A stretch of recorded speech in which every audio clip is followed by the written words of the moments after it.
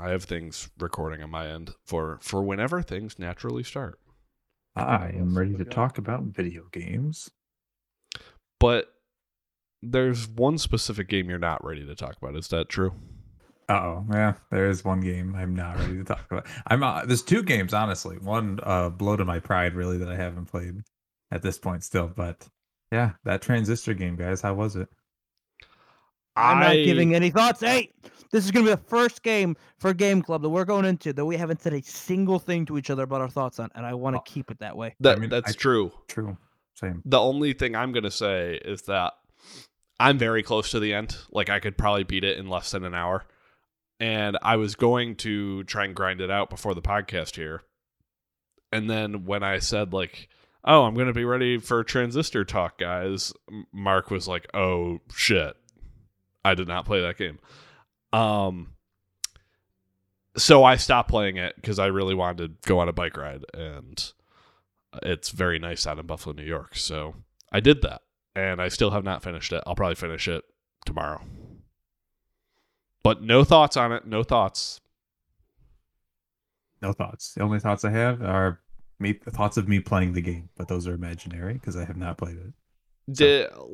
Have you just been too engrossed in moving stuff, or have you just been wasting time and it completely slipped your mind? It's a little bit of both. The settling in hasn't gone exactly the way I wanted it to.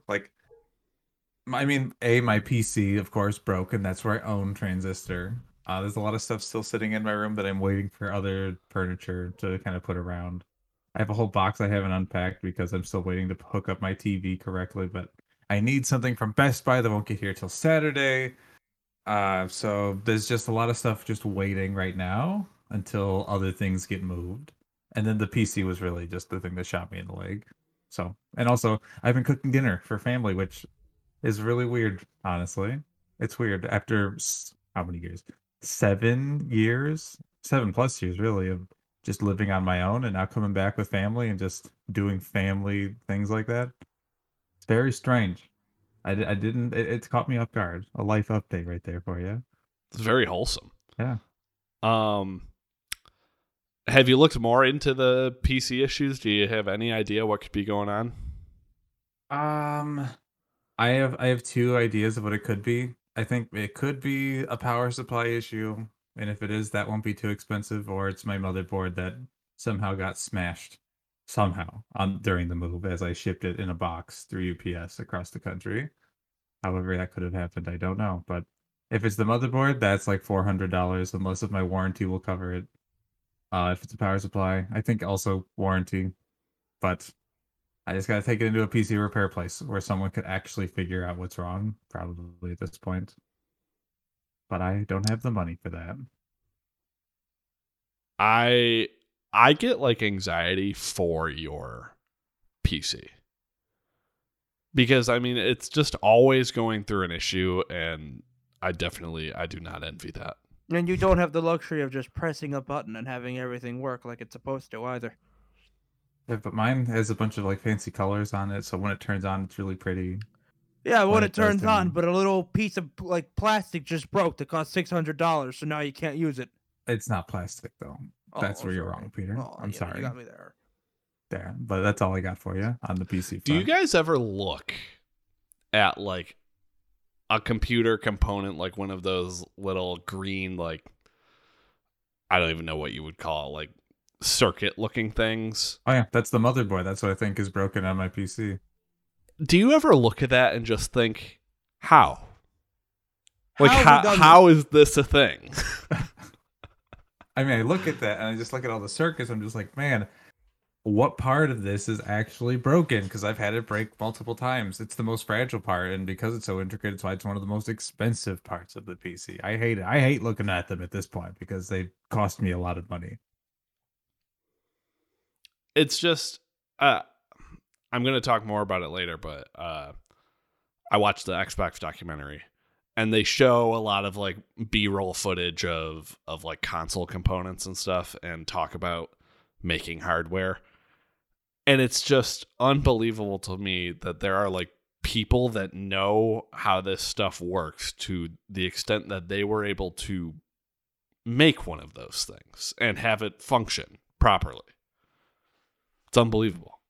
Look at it, and just like all things science, just as someone who's worked in tech a little bit, and having to talk to people with way more experience than I do, it all relatively is like the people who came before you just handed down information, and like you didn't have to like you don't understand it from a ground up level, but you understand enough of how to use it. So like expertise has just been handed off people slightly, where the revolutionary changes are maybe a handful of people. So even a lot of professionals out there probably couldn't tell you exactly to a T how all of that comes to be. And that makes me feel a little bit better about it. Otherwise, it's just overwhelming to think of as like, does someone really know how to just tweak and like how every little bit of this thing functions? Like, I don't know. Can't spend too much time on that myself. My sales. Oh, I haven't said it yet. Okay. Well, later on the show, I'm doing a little sales trivia game, and the only reason I'm talking about it now is because I was looking into a certain company that supplies their sales of their games, and I have just found an official archive by said company that dates all the way back to the certain console. So, the trivia game just got turned up a notch. I'm going to quickly create like 2 or 3 new questions based off of my new information. All right, that's a tease. We got a tease for my topic will somewhat pertain to the Xbox documentary. Peter's will be a game about sales in some way, and Mark wants to talk about choice games because Transistor will be next week. If anyone was looking forward to it, I am sorry to disappoint you, but that's what we do here at the BNY Gaming Podcast. We disappoint. Episode 60. I like a nice round number like that. I'm your host, Owen Shannon. Joining me is the DM, Peter Gorski. How are you? I'm here, and I'm not going to disappoint people. Don't promise that. But in the other chair is the Buffalo Bunger, Mark Gorski. How are you? I am doing okay. I've had a couple of beers for this episode, so I'm ready to let loose and talk about these games. I had a pretty small, all things considered, glass of wine just because, like, you know, we do these pretty late, and it may be a weekday, but, you know, one alcoholic drink never hurt anyone. Mm-hmm. I don't stand by that statement. It may have hurt someone. If someone has been hurt, I am not responsible. But, Mark, did you watch the Nintendo Indie Showcase earlier? I caught half of it because I remembered late that it was actually happening. And it was one of, like, people normally don't have the highest expectations unless if you think freaking Hollow Knight Silksong is going to show up at these things, because it's always trending every time one of these things shows up. It's never there. And usually, at least these indie showcases have like a one more thing at the end, or any online presentation, any good online presentation kind of has that banger end. But it ended with just like a sizzle reel of games we already knew were coming, and kind of just really whimpered out at the end. And a couple of titles, some of it is stuff we already knew was coming to Switch, a couple of new stuff that just kind of melds into the indie space. Like there's one game I think I hadn't seen before that's called Gunbrella, which is just like this run and gun kind of game. It's like Shovel Knight almost. I don't want to say like Shovel Knight, but it seems like it's pretty cool. You run around with a gun, but you also can float around. It's also an umbrella. It's a shield as well. It seems like a cool little action game, I guess. Kind of got like this gritty feel to it as well. Cartoonish pixel art, of course. And then there's, what is it? We Are OFK, I think it is. The one narrative game that's following the indie pop band. I haven't seen any actual footage of that game. I haven't seen any of the trailers. I just hear people talk about it secondhand. And most people don't seem to be impressed, but I'll be honest, I hear the pitch of like, oh, it's a game following an indie pop band. And I'm sure it's going to be like over dramatic. And I'm kind of in. I'm going to play it. I want to play that game. I'm going to play it, and I'll at least tell you what it's like. Because at least, like, if the music is good, that's enough to get me through it. Like, I'm always vocal on here that this game soundtracks can win me over and get me to play a game. Oh, yeah. And I love in general, like, musical biopics or musical documentaries or just fictionalized stories about bands. I mean, I'm always in for a good story about music, and the music obviously has to be good. If this is one of those stories, I'm down for it. Mm-hmm. They said, I don't know if they've said it before, but they said summer is when they're planning to launch the game. If it's a first episode of the whole game, I'm not sure. I think it might be episodic, but I'll be. I think it's attention to it. episodic. Yeah. I heard about that earlier. I think it's 5 episodes over 5 weeks, which is not ideal in my opinion. Mm-hmm. But over 5 I weeks, I don't mind. Like, it's not like where Life is Strange 2, for example, that game came out and the episodes were just so sporadic. I feel like I forgot about that game and played it like a year after the final episode came out. Like, at least week after week. If I don't have to buy every episode, of course, like individually. I don't know how you feel about that, but like that seems fine. If you buy it all in one, you come back to it next week. How do you feel? that would probably be preferred, but also at the same time, if you're doing episodic, you kind of want to give people the option, don't you? You want to give people the option to duck out after one episode. Fair. Unless if the first episode is like a free demo kind of thing. If it's 5 episodes, like I could totally see that being a thing. I know Tell Me Why had the same release schedule, but there's only 3 episodes for that.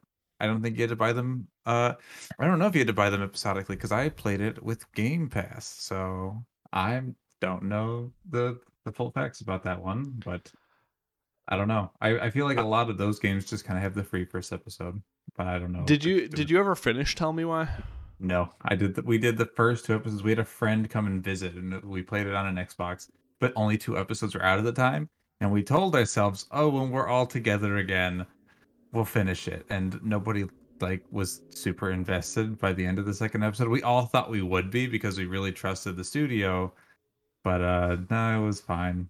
I if I were to like if someone were to spoil the 3rd episode for me, I wouldn't be so bothered by it. Maybe I'll go back to finish it with these friends. We're all online now trying to figure stuff out, so maybe that's a game we tackle, but it's not one I would say is like a must play. It was okay. Yeah, I thought that was the case. No one ever really seemed that hot in that game. Mm-hmm. But I have a random question before we get into topics. If you had to list one game that you've played before that you would have an itch to replay this year, what would it be? It's not a binding answer. Any game? Like the game that I'm itching to replay the most of any game? Yes. It's Red Dead Redemption 2. That might be my answer as well. Peter, do you want more thinking time on this, or do you have one in mind? No, I've got mine. It's Kingdom Hearts 3. Oh, wow. my God. Not out of a sense of, oh boy, I missed this game. I never played the Remind DLC before, and I have found myself, in my darkest moments lately going, what if Kingdom Hearts 3 can save me from myself? And then, with the power of friendship and the power of light, that game has shown me truly anything is possible. So I want to see if there's any Kingdom Hearts love left in me. I want to try one more time. Well, I think if you do, I want to watch you play that, Peter. Yeah, I mean, I do. I think it would be good content if you replayed Kingdom Hearts 3. I have 2 answers that are kind of cheating, because one of them that I think I even mentioned last episode was that I really want to replay Red Dead 2, and Mark just said that. But the cheating one that I really have an itch for, that I also think I mentioned last episode, so I'm just repeating myself, is playing the Stanley Parable with the Ultra Deluxe. That game is just so special, and I'm so happy to hear that this Ultra Deluxe version actually changes stuff up enough to make it worth playing, that I just really want to play it. Let's get into topics. My topic. I mainly want to talk about midnight releases and conventions, because one of my main takeaways from this Xbox documentary Power On that Peter gave a whole synopsis for back when it came out is that they really put an emphasis on their midnight launches. Seeing footage, I don't know why. I wasn't even of an age to be a part of this. But when I see footage of the Halo 3 midnight launches and just how excited people are, it like borderline makes me emotional. It reminds me why I like this medium in the first place. Yes. And as cheesy as that might be, that is just like, those are people who they wouldn't be anywhere else in the goddamn world that night. That is where they are meant to be. They have to be there. Come hell or high water, they're meant to, like, no, that Halo 3 midnight release footage, when I saw it, I thought, my God, I was 10 years old when this was being filmed. Makes me wish I was older that day so that I could be a part of something. Those people are going to remember that day for the rest of their lives. I think it was probably my two favorite parts of this documentary were, as we've talked about before, how open they are about their failures. I think is great. Nothing really surprised me in this documentary because I feel like I've heard it all secondhand at this point since it came out. Did you like Don Matrick not owning up to his mistakes? Yeah. Also, I mean, this might be a little mean, but Don Matrick looks like he's been like hit by a train compared to what he looked like. Right. I mean, compared to what he looked like when he was revealing the Xbox One, like I didn't think he was that old, but like he's aged. I mean, it's been about 8 years or so. Well, he's brought like two massive, like 15. He's brought two massive corporations to their knees, and it really takes a lot out of you. That's very fair possible. enough, Yeah, but I could believe it. A lot of screen time for the dude from Attack of the Show. I was surprised about that because I don't see that guy anywhere else, but they had a ton of interviews with him. I liked Jeff Keighley's contribution to it, actually. One of my favorite parts about it is just hearing about the creation of that, the console itself, and how just like in the trenches those guys were, and the political shitstorms at Microsoft they had to maneuver to get this thing even built in the first place. And I texted one of our group chats about this when I watched the episode. I obviously knew there was a Red Ring episode, and I might say this every single time the Red Ring comes up, but it is just unfucking believable that happened. Yep. Just unbelievable. Such a huge oversight. And they even say that when they were manufacturing consoles, it was not red rings that were happening necessarily, but as they were testing them before getting them all packed up, it was about a 40% fail rate, and they were still shipping the console. And then, I mean, ultimately, those first batches of consoles for the first like 2 years or so, I mean, borderline a 100% fail rate, like over 90%. It just feels like everyone you know who had a 360 early on had the Red Ring. And they say as much in the documentary. I wouldn't be surprised if that 40% fail rate, like as someone who's done QA before, I think like, okay, that 40% fail rate is like people who are testing in like the span of like a couple of weeks, and then it hits the 90% just like after extended use beyond what they were saying. So like it was inevitable, especially because it's literally just like plastic is melting all over the motherboard of the console. Like, yes, and I actually I kind of chuckled to myself because I don't know if your guys' mom ever did this, but my mom did it all the time. And my mom can still do it. It can be like the car radio or the TV, and you like turn it off and on quickly or something, and it's like, oh, don't do that, you'll break it. Like that type of reaction. And I've always thought that's ridiculous. Like this won't break that. I think there is some kind of truth to it. Is it likely? No, but like there is some sort of feature of just how the circuitry works. The thing is that that is how the Red Ring was happening. The motherboard couldn't handle like the temperature differences that were happening when it was turned off and on. Oh, yeah. So that's what was melting. I just assumed it was just extended play, the heat inside the console. That's it. Yeah, no, and I'm surprised they didn't talk about it at all. Do you guys remember the towel trick? Oh yeah, we tried that. I don't remember this. Do tell. Yeah, go ahead, Mark. It was a strategy where you like wrapped your console in a towel, and the whole point was to actually overheat your console to the point that it would actually like reset itself or something. Mark, I remember it worked on occasion. I remember a brief time where the 360 was in Mom and Dad's room, and it was sitting in like a dresser or something, and I think our brother had wrapped like a gray towel around it. And I remember that distinctly because I remember thinking, why is there a towel wrapped around the Xbox? And then later that week, we got red ringed. God. I don't remember. Like, I assumed it was in the towel because it's like, oh, someone didn't want to like get hit by anything in the dresser or drop something out of it in case someone forgot it was in there. That's where my go-to is with that. Yeah, no, it was a legitimate like YouTube tutorial about attempting to fix the red ring. Damn, okay. It was a pretty well-known one. But that's not what I want to talk about here. I just want to talk about some of our different midnight release or convention experiences because of how well this documentary just showed the community and the joy around everything. And it got me thinking about how much I do miss those midnight releases, even though I never went to anything that was on the level of, say, like a huge Halo launch.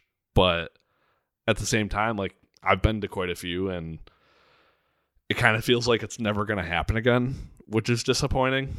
So let's reminisce for a bit.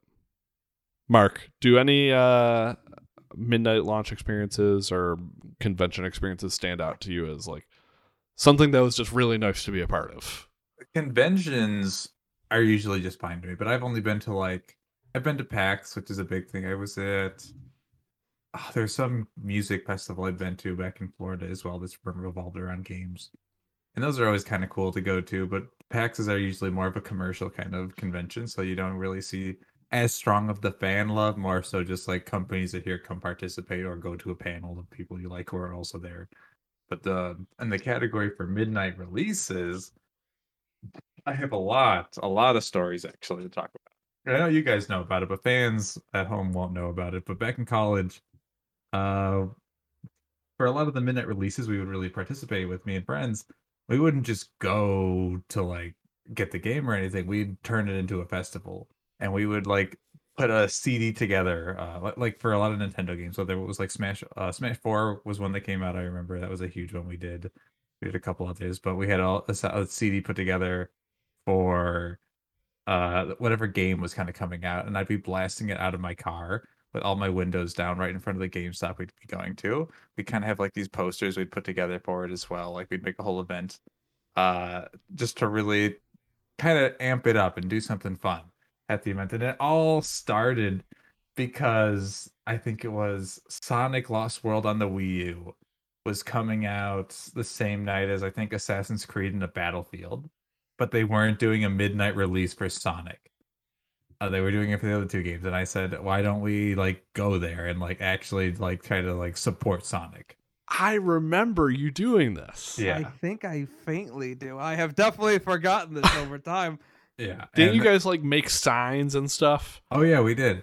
I don't know who still has the signs, if anyone, but we made a really silly sign where we specifically even spelled, okay, it was an accident, I think. We spelled worlds wrong on the sign. Like we had one job and we spelled the worlds wrong. Sonic Lost World or Last World.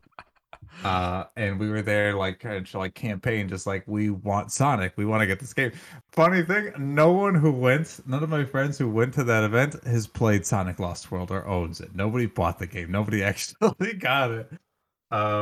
Actually no, maybe somebody did. Maybe my friend Kyle. I like don't remember the Sonic game at all. Like you're saying this name and You're I not have supposed no to. It idea what wasn't you're very- talking about. It was a It Wii U was- exclusive. It was yeah. it was nothing to write home about. You've maybe seen some art because it had some DLC that was like crossing over with some Nintendo games. I know there's a Legend of Zelda DLC where Sonic's wearing a tunic, like the Link tunic, of course. And there was I'm looking it up right now, and I really don't even recognize the box art. Really? I feel like I haven't seen this game before. How about if you look up the villains of that game, the Sinister Seven, I think is what they're called. Maybe those guys are the most iconic part of that game because they're just these ugly monsters that just don't. No, fit in the they're Sonic not. No, they're universe. not. Sega just keeps trying to push them and is acting like they're a big deal. They never were. I mean, The nobody. Deadly Six. Oh, that's what it is. Okay, I said Sinister Seven. That's I think Spider-Man actually. Pardon me. Sorry, Spider-Man fans. MCU fans out there probably very sad with me right now. Mark, you sound that quiet. would be Get the closer to your Sinister mic. Six. Sinister Yeah, exactly Six. that too. Pardon. I just played Spider-Man. What am I talking about? I know this. But where did you leave off before I interrupted you? I just remember sitting on top of my car at this release for Assassin's Creed and Battlefield, holding these Sonic signs. It's like, "Where's Sonic? Come on, give us Sonic!" And there's a huge line, and people are looking at me like I'm such a crazy person for doing this. I'm blasting a CD of Sonic music. A couple of guys who are not even here for the midnight release, who just can hear my car in this like parking lot, just like, "What's going on over here? Like, this seems like a whole event." It's like, "We're here for Sonic." I have to explain to these normie guys who have no idea what's happening here. It's like, "Oh, I'm here to get Sonic," and they're not selling it to me. I'm holding the sign. And even as later, like where this started off as a joke because we thought it would be funny, and then we're just like, what if we just did this for other games that we like? Because the people who were running the GameStop thought it was great. The people who were waiting in line was a mixed bunch. I feel like some of them thought it was cool, but I think another half of them also were very annoyed with us, and those people were like, I didn't care. I didn't want them to get their game if they weren't going to be very enthused with what we were doing, how we were celebrating the game. Yeah, fuck their fun. Yeah, screw them. We didn't do it for Smash is the one that comes to mind the most because I remember for Smash 4, I think, just playing Smash 3DS because that was out a month or two earlier, just in line, and everyone's just facing each other on their 3DSs at Smash. So that was a lot of fun. Oh, that sounds fun. Yeah. But a lot of these, like one of the biggest cons to this was that I've seen a lot of these videos where, like, granted, I haven't seen the Xbox documentary here, but a lot of these kind of clips people will show from like these old launches that are like this like party indoors, but this is everyone standing outside waiting, and depending on where you are, that might not be great. We were in Orlando, Florida area, so like it was never bad weather for us to be waiting outside. But granted, also 2022, different time for midnight releases. But when I was at the midnight release for Pokemon Legends Arceus and Elden Ring, we had to wait outside. It was fucking cold, so nobody was ready to party. Everyone just wanted to get their game and get out. But there was a lot of people for Pokemon Legends Arceus. Like, people are still, maybe for the right game, lining up for it. Elden Ring, there was not many people for it, but obviously Elden Ring, critical hit. We all know how many copies it sold. I'd be curious to know how many people got it physically versus digitally, and if the digital sales of games booming is a part of what's killing the midnight release, or I don't know. But I mean, it is.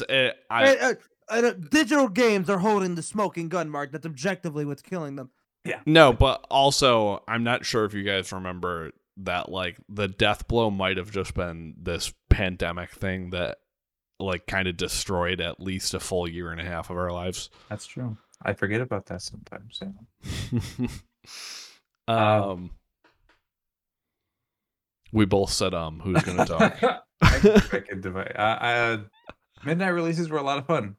I never saw anyone bring the fire like me and my group of friends did for our GameStop. People really would just show up, maybe play games with the friends of theirs that were there, but like,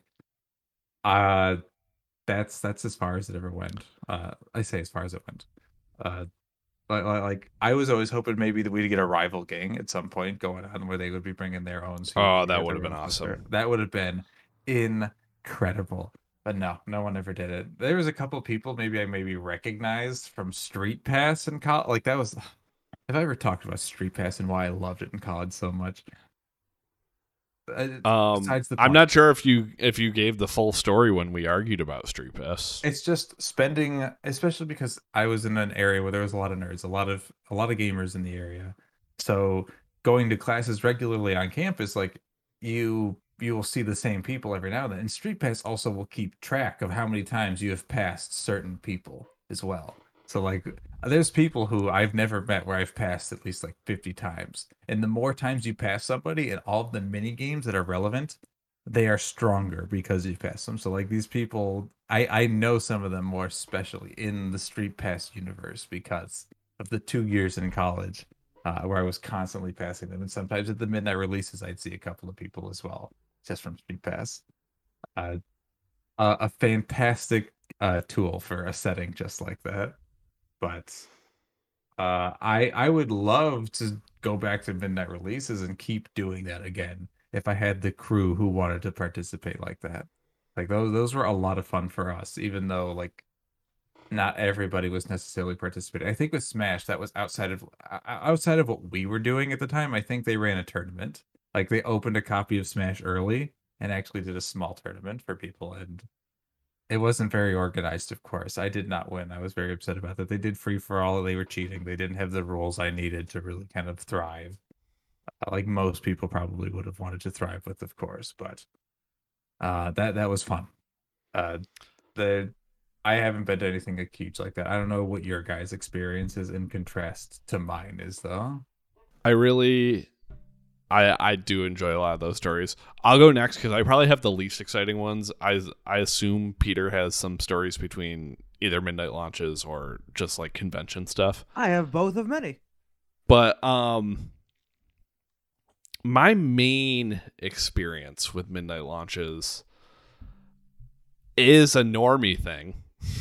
Me and my brother used to go to the Madden midnight launch each year for like a few years in a row, and I remember growing up, and Madden, similar to like a Halo, used to be like a huge deal when it released, and there was this whole ad campaign about Madden Holiday, and it was coming out. Actually, no, I don't think it was coming out near Christmas that year, but they had like a Christmas themed commercial with a jingle, and I was just like obsessed with it as an 8-year-old. I'm pretty sure my oldest brother and his friends, I don't know if they went midnight or what, but like my mom like made them cookies for whatever they did for this. I just thought that's a cool thing. And by the time I was going to these midnight releases, it was nowhere near that, but it was definitely fun, like waiting outside late at night in Buffalo, big Bills town, obviously, and everyone always wants to talk about that if they can. And if you're all waiting for Madden, you assume that you all have that interest in mind. So a lot of Bills talk going on. There'd always be like one like older dude that would be in like super baggy clothes and like a sideways hat or something, and this type of guy would always like walk into the store and see the demo playing and just be like, man, same fucking game every year. And it would just be kind of a funny thing because we all know it would be the same fucking game every year, yet we're still there buying it, and nothing's changed on that front. Maybe this has nothing to do with the midnight launch. I just think it's a funny story.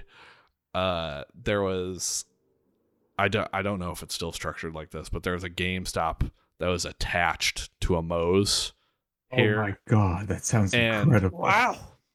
And now, this is not like a special Moe's story. It was that I had a friend who worked at Moe's at the time, and I got out of my car for the midnight launch to see him in his car hotboxing with all of his employee friends. And it was just like, yeah, hey, I'm just here to get mad at.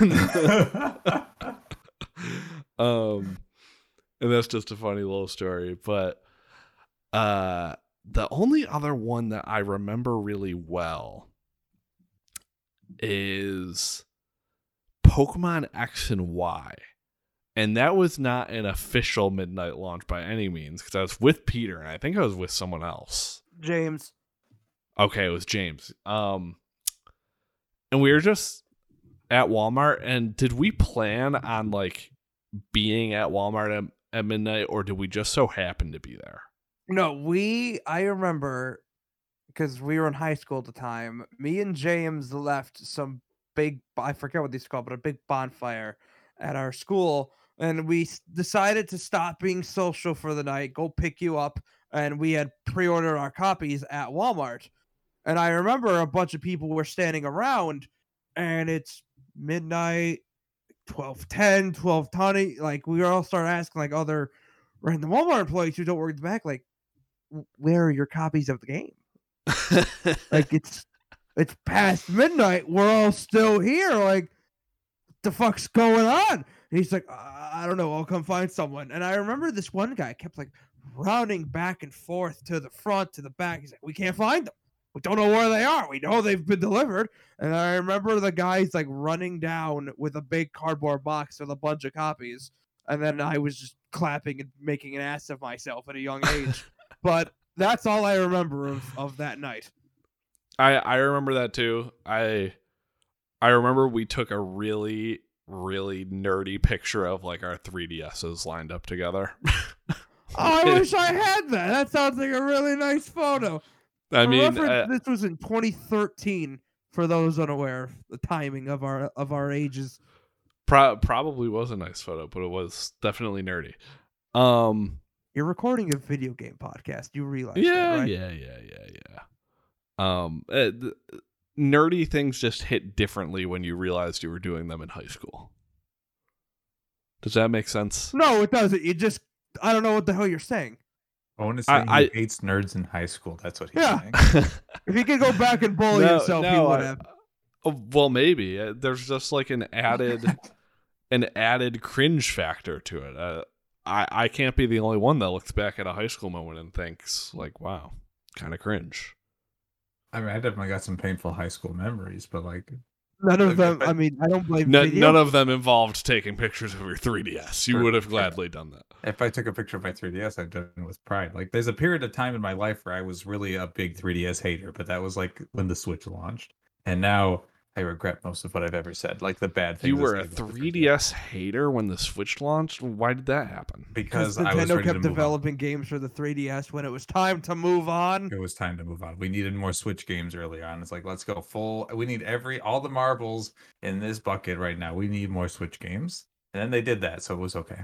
And now they're shutting down 3DS, and I feel like a fool for all the bad things I've ever said about the 3DS in that period of time. When are they shutting it down? June of 2023, right? Or is that? Am I thinking of the Activision deal? I think it's Q1, like towards the end of quarter one next year is when it is. Okay. I think it's March. I think that's it for my midnight launch experience. It's more kind of a category of thing where I see what fun other people had back in the day, and it's like, man, I would have liked to have that fun. But Peter, I know you've had some fun before. Please. I hope I've had fun in this mortal life. And some of that fun comes from all the Pokemon midnight releases I've been to. Now, obviously, we went to the one that you just mentioned back in 2013 for Gen 6, but me, Joe, and James ended up making, for a few years, I don't think we'll be doing it again. Well, if we did, it'd be this year. But we ended up starting a tradition of whenever a new generation of Pokemon would come out, we did this for 7 and 8, we would just take the weekend off of work, starting from that Thursday night. They would come over. We would watch a Pokemon movie and just be in that zone. And then we would go to a GameStop that's now near where I work, actually. And we would just pre-order the game. We'd hang out in the parking lot. And we would just see this long fucking line of Pokemon people. All just there for the same thing. And obviously Pokemon games they usually release in November. So it's freezing. It's absolutely freezing, but we still did it. And we would just come back with the games and we'd stay up all night. We'd all be in our own little corners. And then for Gen 8, we were all on different TVs. And they were just... My opinions on those games aren't the best, but the experience and the Nights of Pokemon, I fucking loved them, man. I fucking loved them. Can you comment real quick on whether or not you loved the way that Joe would play through the games. All right, well, if I can finally get this on record. So, Joe was the pick-me girl whenever we were playing through these Pokemon games, where he was someone, for reference, he is someone who, beat Mario Odyssey in like 6-7 hours? He beat it in a day. I doubt it was that light, but it was probably like in the 8 to 10 range, which still horrifies me. The best part about this is he only listens to it and he can't defend himself, so we can say whatever we want to say. There's no stopping us, and that's exactly what I'm going to do. So he is a man who already plays games in a masochistic way, who just likes having the worst experiences that the game devs couldn't even fathom. So he is just blitzing Gen 7. He was okay. He ruined, for those who don't know, Gen 8 is my least favorite generation of Pokemon, and it is purely on the shoulders of this man who just he physically could not rush through this game as we were playing it this night. And James, for like half of the night, because again, we stay up throughout the whole night typically, and for half of it, James and I were on one side and Joe was on the other. And every 20 minutes, so he'd just be like, guys, I found a new Pokemon. You gotta see this. And James would get up, and I wouldn't, because, I didn't want it spoiled for me. But then they'd start, like, describing them in detail, so I'd be able to identify a picture of them. And then Joe decided he'd be nicer about it later on, so that he turned his TV so that I couldn't see it. But he would still do the, whoa, that's crazy, man. Holy shit, I can't believe it. Oh, I won't tell you. I'm not going to tell you. James, if you want to see it, you can come see it. And then James would walk over and be like, whoa, that's so cool. It's like, guys, you're essentially still doing it. Fucking stop. But he didn't. And then by the time we get to like the sunrise, we all go to bed like 5:30, 6. You might stay a little later. We all wake up like around like 9. And they stay over for all of Friday too. And we keep playing all of Friday. And I swear by like early afternoon Friday, after we get back from lunch, Joe has beaten like the 3rd or 4th gym, and he's just rushing through the game. And James and I, we're taking our time, we're smelling the roses, we're sitting down, and we're looking at the sky, going like, "Wow, this is the first Pokemon game on Switch. This is an event." And Joe's just running like his life depends on it, like a bat out of hell. And it hurt my enjoyment significantly. He was just explaining so much and all. One of my favorite aspects of a new Pokemon game is organically discovering the new Pokemon myself. And when I have him just screaming from the other room going, here's the next Pokemon, here's where I found it, here's its typing, every 20 minutes sucks a lot of fun out of the room. And if somehow there is a scenario where for Gen 9 this year, for very obvious reasons, I doubt it will ever happen again. But if the planets align and there is somehow a situation where James, Joe, and I are doing a Pokemon night for Gen 9 at the end of this year, I am going to be setting a very strict rule of, Joe, your television is muted. You're not doing this again. I have beaten every other Pokemon generation of my own volition and happily done so. I had to have Joe beat Gen 8 for me because I just couldn't do it. Because really? I had hoped that I would play online with them and get into it, but I was just so turned against Gen 8 that it's like I don't even want to look at you anymore. So I don't want to play you. I have to ask now, Peter. At what point in Gen 8 did you stop playing? The 6th gym. Oh my goodness. Blame him. Blame him. Joe consciously did this to me, and he's lived with it for years. He's lived with it for 3 years now. I just want to add on to this really quickly. I don't need to go through all of the events of the Mario Odyssey situation, but if I recall, Peter, we bought Mario Odyssey on the same night. You already had a Switch, right? Yes, we bought it the night you also got your Switch. We bought it at a random Walmart, and we came back to my place. Yes. And I remember that as like a borderline religious experience of like, oh my God, this game is fucking incredible. Gives me the same feelings that Astros does. It's just like, this is just like joy and my love of video games put together in this goddamn adorable platformer that just feels like it's the pinnacle of the genre. And I also had the high going of having my shiny brand new Switch. And all of those feelings combined with the quality of the game. I mean, Mario Odyssey is one of my favorite games ever. And then, I mean, I don't know if it was a few weeks or a few months later, Joe gets his Switch, gets Mario Odyssey, and he beats it in a day.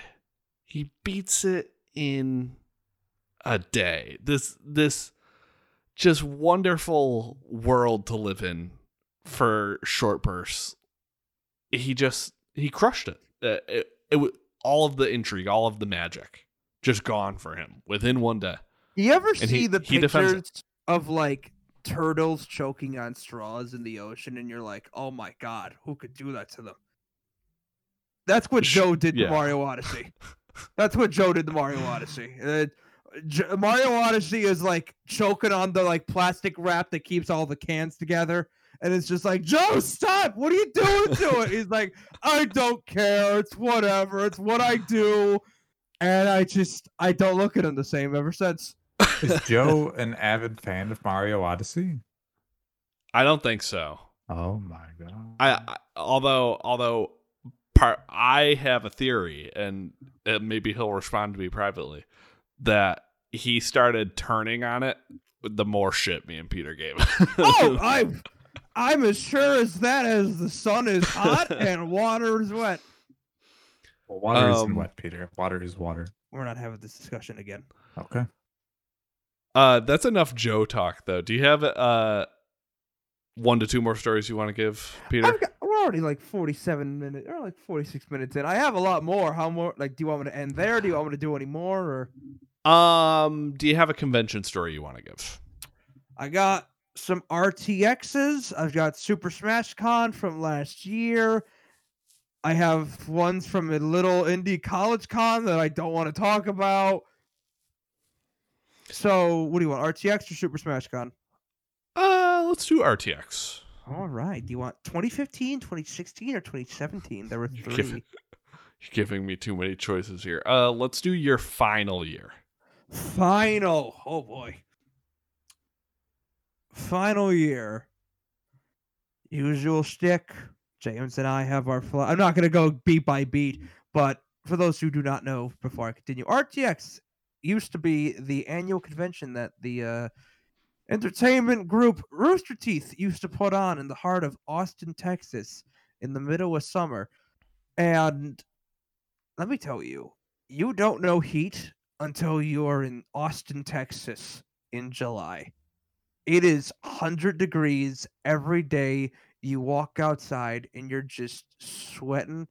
You're losing pounds the longer you are outside. You're sweating that goddamn much. Although DC last year, it had it going for me. But anyway, and what I loved about RTX is that just for an entire weekend, you are going to this massive building with tens of thousands of people who all love the same shit you do. One of my favorite parts about RTX is James and I, we would leave Buffalo Niagara International, and I believe typically we would fly to Chicago for our connecting flight.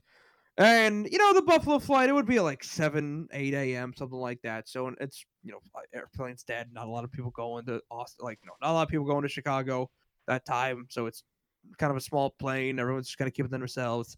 But the connecting flight in Chicago to Austin, we are always, once we find our flight and we sit down, you're looking at dozens of people with like Achievement Hunter shirts, Kind of Funny shirts, Funhouse shirts, Ruby, RVB, other video game and anime clothing. It's just like we're with our people. And then we all get on the plane and you just hear everyone talking to you just hear dozens of like young adults and teenagers making new friends, meeting new people for the first time, just organic conversation striking up all throughout this plane chamber because the vast majority of these people are your people. You're all going to the same place. You all know why you're going there. Obviously we don't connect. We haven't kept in touch with any of them, but James and I would always be talkative with people on the flight to Austin because by year 3, it's just a thing you expected, and it'd be weird if that didn't happen. And it was just, obviously not to level, but it did have bits of that Halo 3 midnight release of like, there's no place we'd all rather be than where we're all going right now. And we've never met each other, but we all know enough about each other that we're all comfortable talking with and hanging out with each other on this like 3 to 4 hour flight. So then obviously you get there and we get to the hotel. It's hot as sin. And it's just a weekend of panels with the people who make all this content you're really into. You're walking around. Oh my God. I mean, there's so many RTX stories, but I got to try to limit myself here. You'd be walking a convention, all of a sudden you see, oh, there's Bernie Burns. Holy shit, I just see him in the flesh. It's weird just seeing these people in person. You see, oh, there's the Creatures. Oh, there's Funhouse. Oh, there's these individual Twitch streamers I don't really give a shit about. There was a year where, and oh man, if only I had cared more at the time. Actually, I'm going to take that back because I'm not sure if it was Halo Wars 2. Halo Wars 2 might have, like, a demo of Halo Wars 2 might have been on the show floor for 2017. I'm not entirely sure, so I'm going to retract that statement. But I know James was in line for some Halo game for a time. And then you're walking around, then 2017, I remember walking around, I was like, holy shit, there's Andy Serkis. Like, Oh, wow. Yeah, Andy Serkis was there for some reason. I'm just walking by him, and I remember seeing him because that was around the time where, like, Black Panther was filming. It's just like, holy shit, I just walked by Andy Serkis. And I remember there was a fucking time when I'm walking through the streets of Austin. James and I got separated. I think he was like finishing up some panel he was going to, and then we were going to a big show that Screw Attack put on. It was like Screw Attack cross Kind of Funny cross like Gerard the Completionist cross one or two other groups. And I was walking there, and I'm just on my phone listening to something, and I turn around, and Greg Miller is like standing right behind me, and I do like a quick double take, but I don't want to say anything. And then Greg starts talking to me. He's like, I know that look. I know you know who. I know you recognize me. And I'm like, you're right. I do. I'm caught off guard. He's like, hey, how's it going? You come to watch us? I'm like, actually, yeah, I am. And then Greg and I start talking for a bit. I go back to my phone, then I turn to my right, and it's Tim Geddes, and then I turn to my left, and like Nick Scarpino, and one by one, they all just start showing up, and I'm kind of like, obviously, I'm not having like a heart-to-heart with them, but I'm talking to all three of them. I'm just talking about Kind of Funny. I'm talking to talking to them on their way to the show, and it's just little moments like that you can't replicate that. It's just pure magical moments where I just have to be walking down the street at the exact same time that they were, and Greg happened to notice that I did a quick double take, and instead of just thinking to himself, oh, that guy must be a fan, he ends up talking to me, and we end up shooting the shit for a bit as I'm going to go watch them get drunk and play Mario Party with all these different YouTube groups. And we have a lot more show to put on, so I'll just end it there. There's a lot more I could say, especially about RTX 2017. But I don't watch Rooster Teeth anymore. I don't regret. I don't miss. I don't like what they are now. But goddamn, if they ever announce like we're doing one final RTX, like Rooster Teeth, we're closing our doors, but we're going out with a bang. We're doing one final RTX. James and I have promised, no matter how old we are, we will go. We will go to that final RTX. We'll get Gus's fried chicken one more time. I will leak from my nose and eyes and have the waitresses ask if I need help one more time, because those are some of my favorite weekends ever. Same with Super Smash Con last year. I just love weekends where you're surrounded by your people. You don't have to have a care in the world about what's going on back home. You just dive deep into a pool of your favorite hobbies and entertainment, and there's just fucking nothing like it. That's awesome. I mean, I have this like nostalgia going lately just in general for things that feel a little older, like being off our phones a little less, being more in communities like that. And I mean, what you just described is the exact thing that I hope to experience again one day. I'm sure it will happen, but when it comes to the midnight launch stuff, maybe it's a little less likely. That can end that topic. I think that was fun though. Peter, you have your sales game that you want us to play. No. Hi everybody. From the creators of Miyamoto's Ark, comes the next installment in fun video game quizzes. Now this next one, it's nothing to write home about. It's just a simple trivia game. It's been too long since we've, had a bit of a competition during the podcast. And with the big new, I would say big, but with the reported sales numbers of Nintendo and PlayStation yesterday, had me thinking that I wanted to bring this up or bring this into this week's episode in some fashion, but I didn't just want to be like, so what did you guys think of PlayStation 5 selling another 2.1 million units? What do you think's going to happen with the chip short? That's boring. I want to make a game out of it. So I've decided I've got a bunch of different lists up on my phones of different categories of going to be hardware sales, game sales, franchise sales, sales between the big corporations. And I'm going to ask these two lovely contestants questions. What we're going to do is I will ask a question, and then you will both type the letter Q into Discord. And whichever Q is recorded first gets the first guess on the question. If your first answer is wrong, it immediately goes to whoever did not get the Q in. Does this make sense? It makes sense. Now, we could go longer if you guys want to. I don't have that many. I've tried to go for a couple head scratchers, but first time doing this, so I just want to make, it's some of these going to be a bit safer questions, or maybe they're safer. Maybe they're safer to me because I have to get information in front of me, and then you guys will just be scratching your heads going, And what I was referencing earlier is I went to get the sales numbers for some Switch games, and I go on Nintendo's website, and they have the history of sales for Wii games, DS games, Wii U games, and 3DS games as well. I had no idea they kept that information, let alone open to the public. So now I'm definitely going to be pulling from this too, possibly, depending on how long this goes. Okay. And we don't know what these questions are going to be like. They just have some sort of, they're somehow related to sales of something. Owen, are you Correct. ready? Yes. I am ready. Peter, I have Mark, one question for you before we start. What's that? What does the winner get? You motherfucker. I don't know. What? Pride. We're playing for pride here, Okay. and that's fine. Let's see. Where do I want to start? If you guys feeling... Rules on the queue. It has to come after you ask the question, correct? Yeah, Or- well, obviously, yeah, because they also, if you guys don't know the question, maybe you're not as maybe you're not as eager to hit the queue right away. Also, you can't go longer than 30 seconds. I will time you if you start taking too long.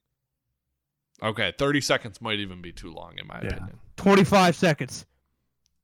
20. 15. 15. 15 seconds. That's what we'll settle on. All right. Mark, are you ready? I think I am. We guys feeling more hardware or software to start us off? Hardware. Software. Oh, Hardware. shit. All right. In order. Who can tell me the ranking in terms of first, second, third, fourth, the rankings of the PlayStation family of console sales? Owen got first. Owen, please tell me the order from last to first. From last to first. So Yes. last will be PS5. Second last will be PlayStation 1. Third last, PlayStation 3. Then PS4, then PS2. Owen is incorrect. Fuck, I know what Mark. I messed up there. It's your chance. It goes From PS last to first, give me the order. You said not including PS5, right? No, it is. Okay, you said top 4. Yeah, well, he included PS5, so now PS5 is included. I'm going to say almost the same thing Owen said, really. I'm going to say PS3, PS1, PS2, PS4. PS5 at the bottom. Wait, say that one more time. With PS5 being at the bottom, I'm gonna go. Yeah, go bottom from up. PS5, PS3, PS1, PS2, PS4. No. I mean, hold on. Hey, No. you're I made a getting mistake. loose. I made a mistake. I made one mistake. Okay, the final answer. You're my getting real one last answer shot. Say it from the is beginning, and this is it. PS5 at the bottom, then PS3, then PS1, then PS4, and then PS2. Is that your final answer? That is the final answer. That is correct. Fuck. Owen. Damn it. Yeah, that is correct. All right, Mark gets the first one. Moving onto software. Who can tell me, out of you two, what was the number one best-selling game in March 2022? Mark, you got the cue. Best-selling game in March of 2022 is Kirby and the Forgotten Land. Mark is incorrect. Owen, the question goes to you.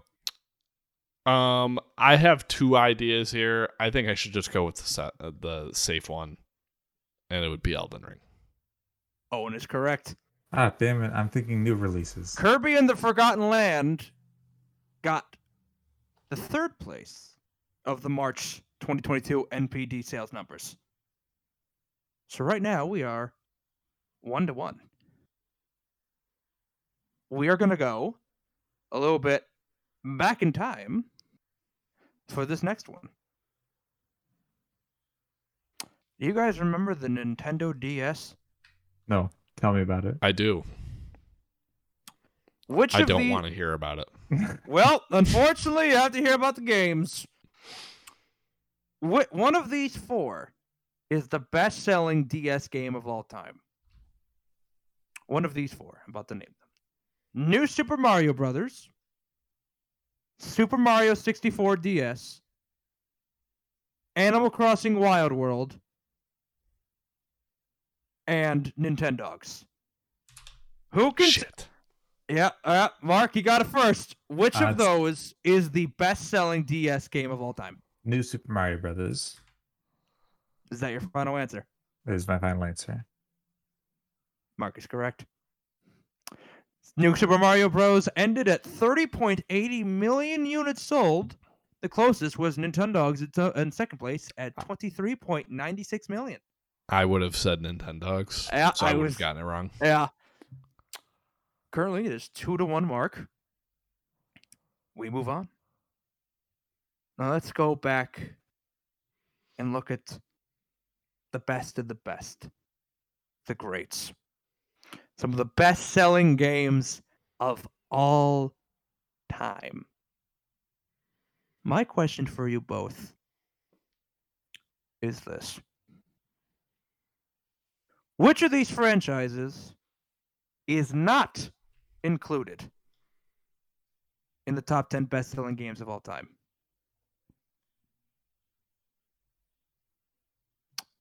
Okay, Tetris. you mean like top 10 or like not? Top it's 10 not the- best-selling games of all time. I'm naming 4 franchises.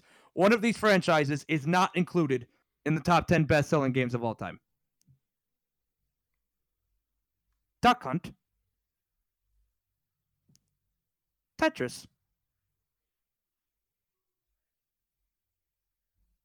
Is that it? No. I'm trying. No. Relax. I'm going through them. Animal Crossing Which one? and New Super Mario Brothers. It's just franchise. Just Yes. franchise. Top 10 Oh. best-selling franchises of all time. Let me say them one more time.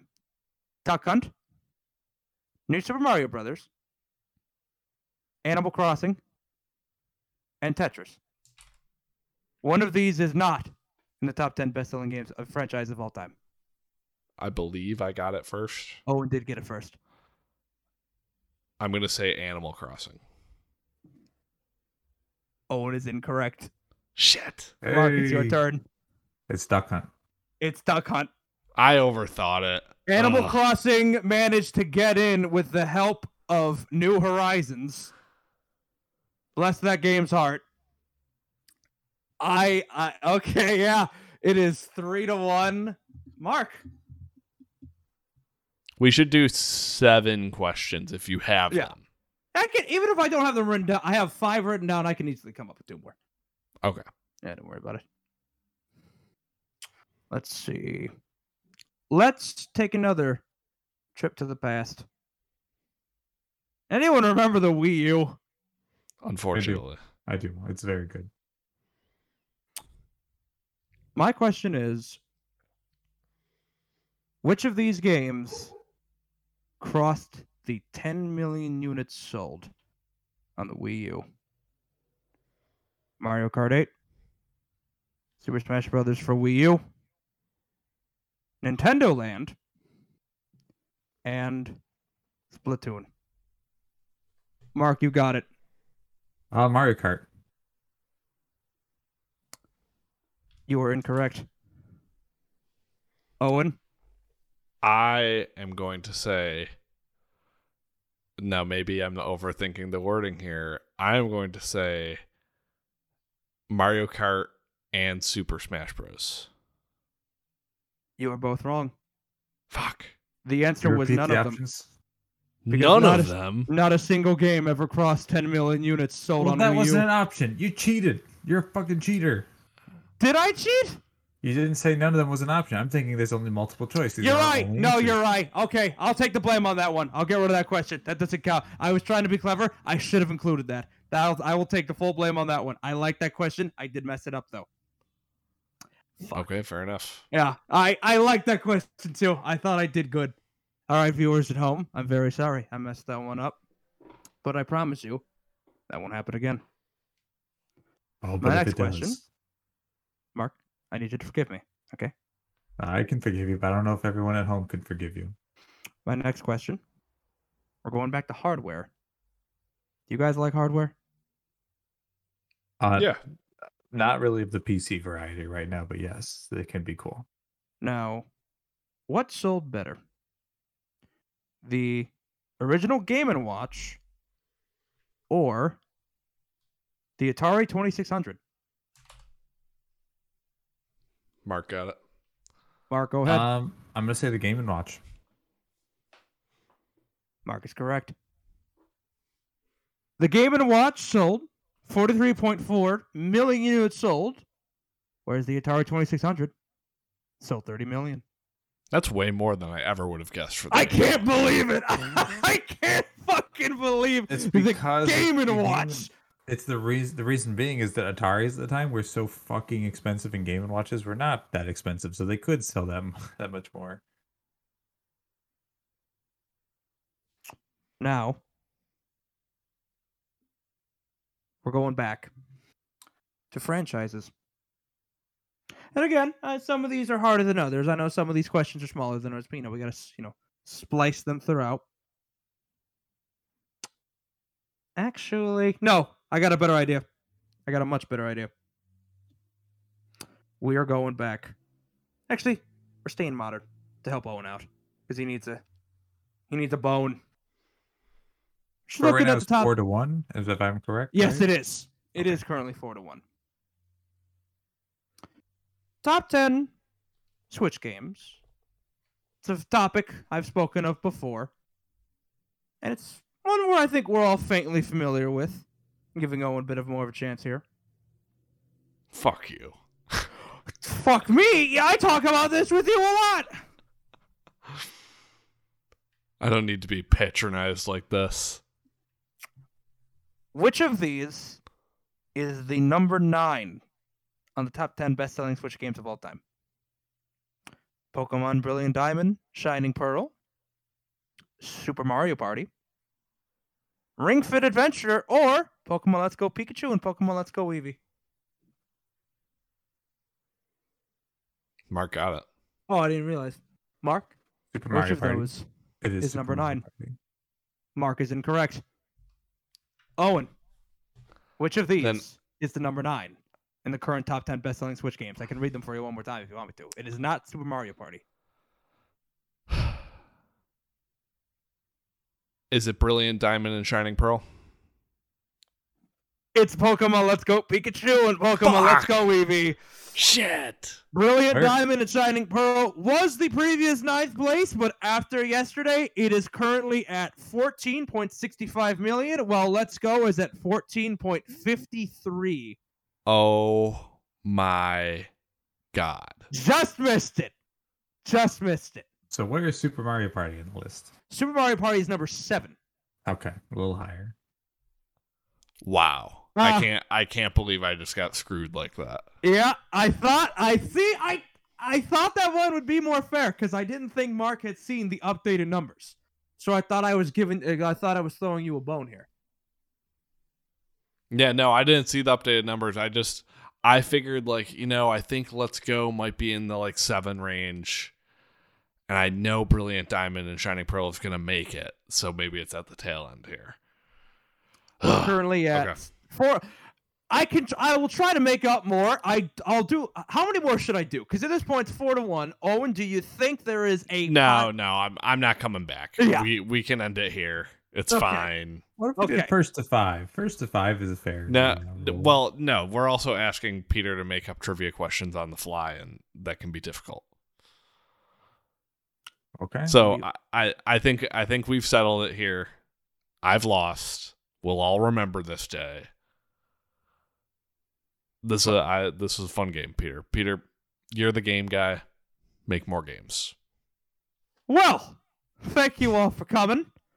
I will own up to not have, that one question. I should have had that 5th option. But I hope we do this again sometime. I On like an games. episode where you promised not to disappoint. You Mark messed showed the up. question. You said, Shouldn't fuck, have. you could have. How did you not get Duck Hunt? How'd you not get Duck Hunt? I overthought it. I overthought it. I should have gotten Duck Hunt. I know I should have. But But- that's it for me. We may have just played that game, but we've all played games, I think, over the course of this week. And I ask you all, what have you been playing?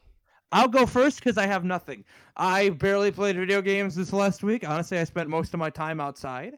I have continued I started and have continued the single-player DLC of Dragon Age Origins Awakening, apparently a integral single-player DLC that takes place after the mainline story, and I'm probably about halfway through it. It's a 11 to 12-hour experience, and my only real change of note in terms of from the base game is there's just a real inventory system now that you can just comfortably place as many items into as you want at your home base.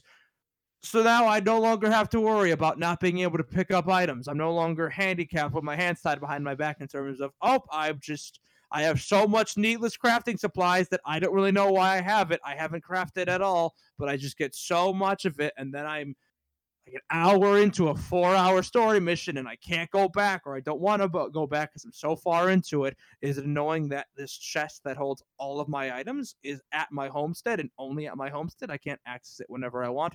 Yes, but it's significantly better than what was in the base game, so I'll take it for what it is.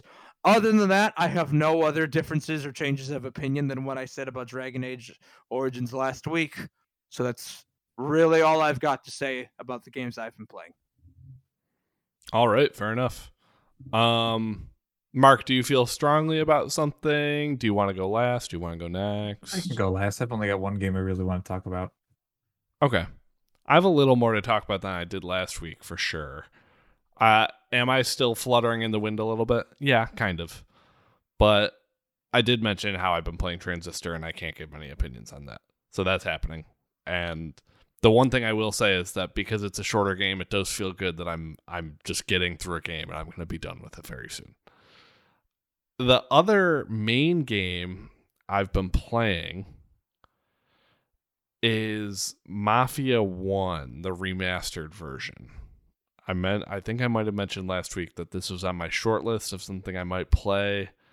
I've been watching this show about the making of The Godfather, and it's not very good, but I love The Godfather, and weirdly, that show did not make me go back and rewatch the movies. It actually kind of made me think like, oh, I kind of want to scratch this itch with the game.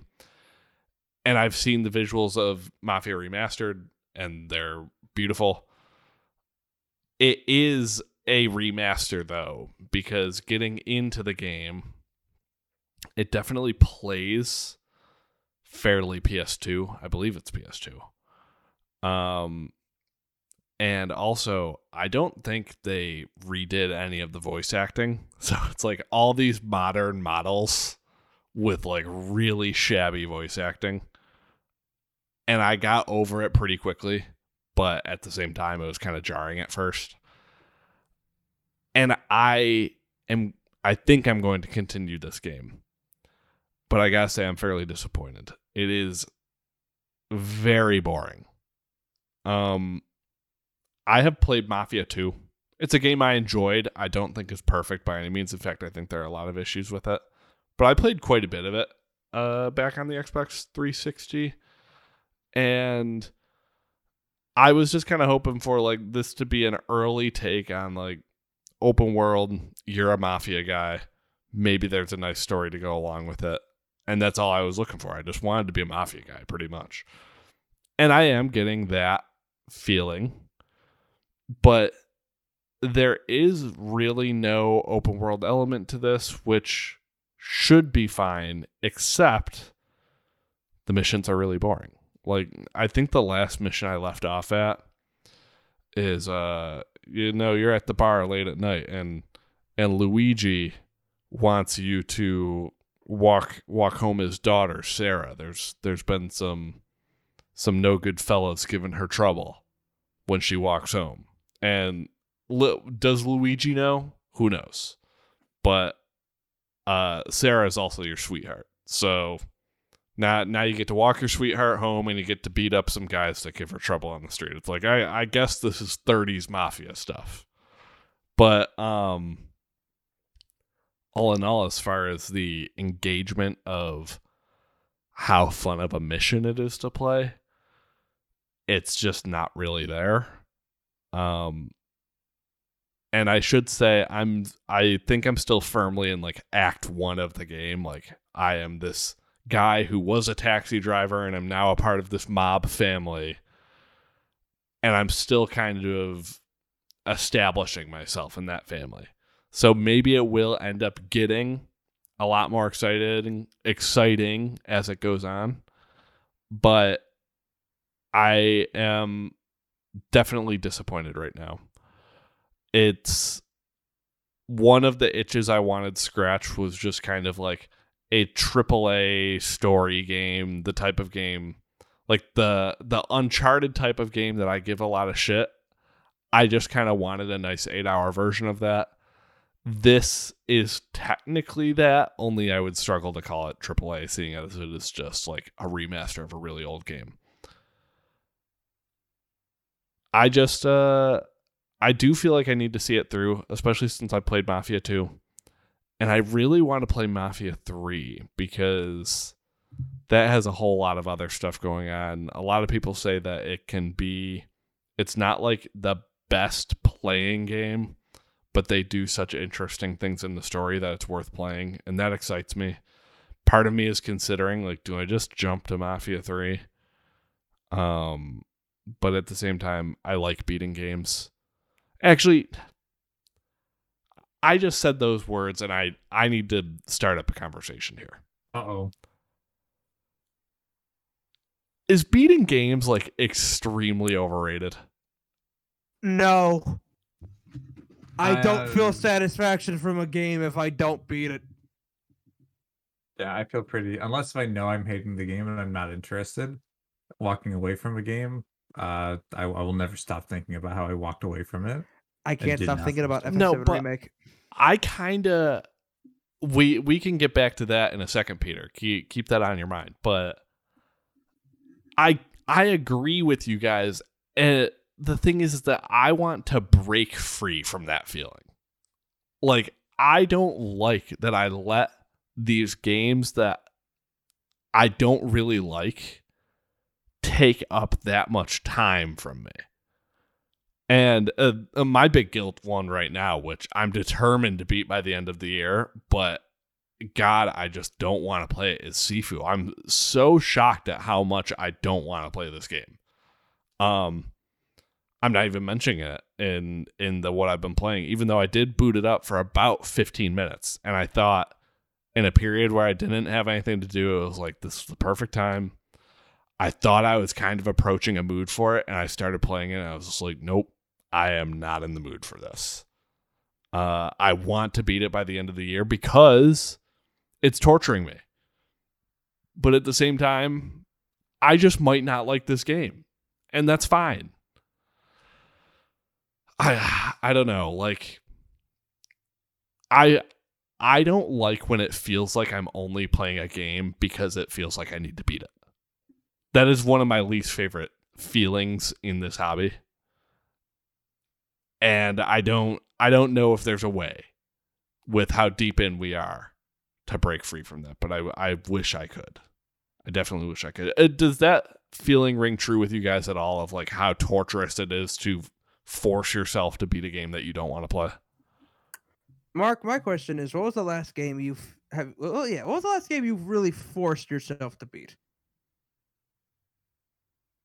Dragon Quest 11, Echoes of an Elusive You Age. just make sure they don't stand up. They stay on the ground, Mark. You keep doing what you're doing. It was just a really long game. And there was a lot of parts of the game I felt weren't very interesting, like a lot of lulls in the story. And when a lot of those lulls like add up over 70 hours, like it's a pattern of just like, okay, I just really want to get through this part until we actually get to something I'm more interested in, because some parts of this game were nice. Like, I'm happy I've done it because I like to be able to say I've played a Dragon Quest game. Especially because it was really recommended to me, even though it wasn't my favorite game I ever played. I don't think it's a bad game, but I knew it wasn't clicking as strongly for me, and that's just okay. I could have stopped, but I wanted to at least see it through at the end, because it wasn't just like I wasn't the only one holding myself to the standard of finishing that game. It was more so I knew other people who had finished it, so I wanted to at least have finished it and then talk with them about it, see what they really liked about it, and then talk about what I didn't like about it. But usually when it comes to the parts where I didn't like something about it, it's just dismissed.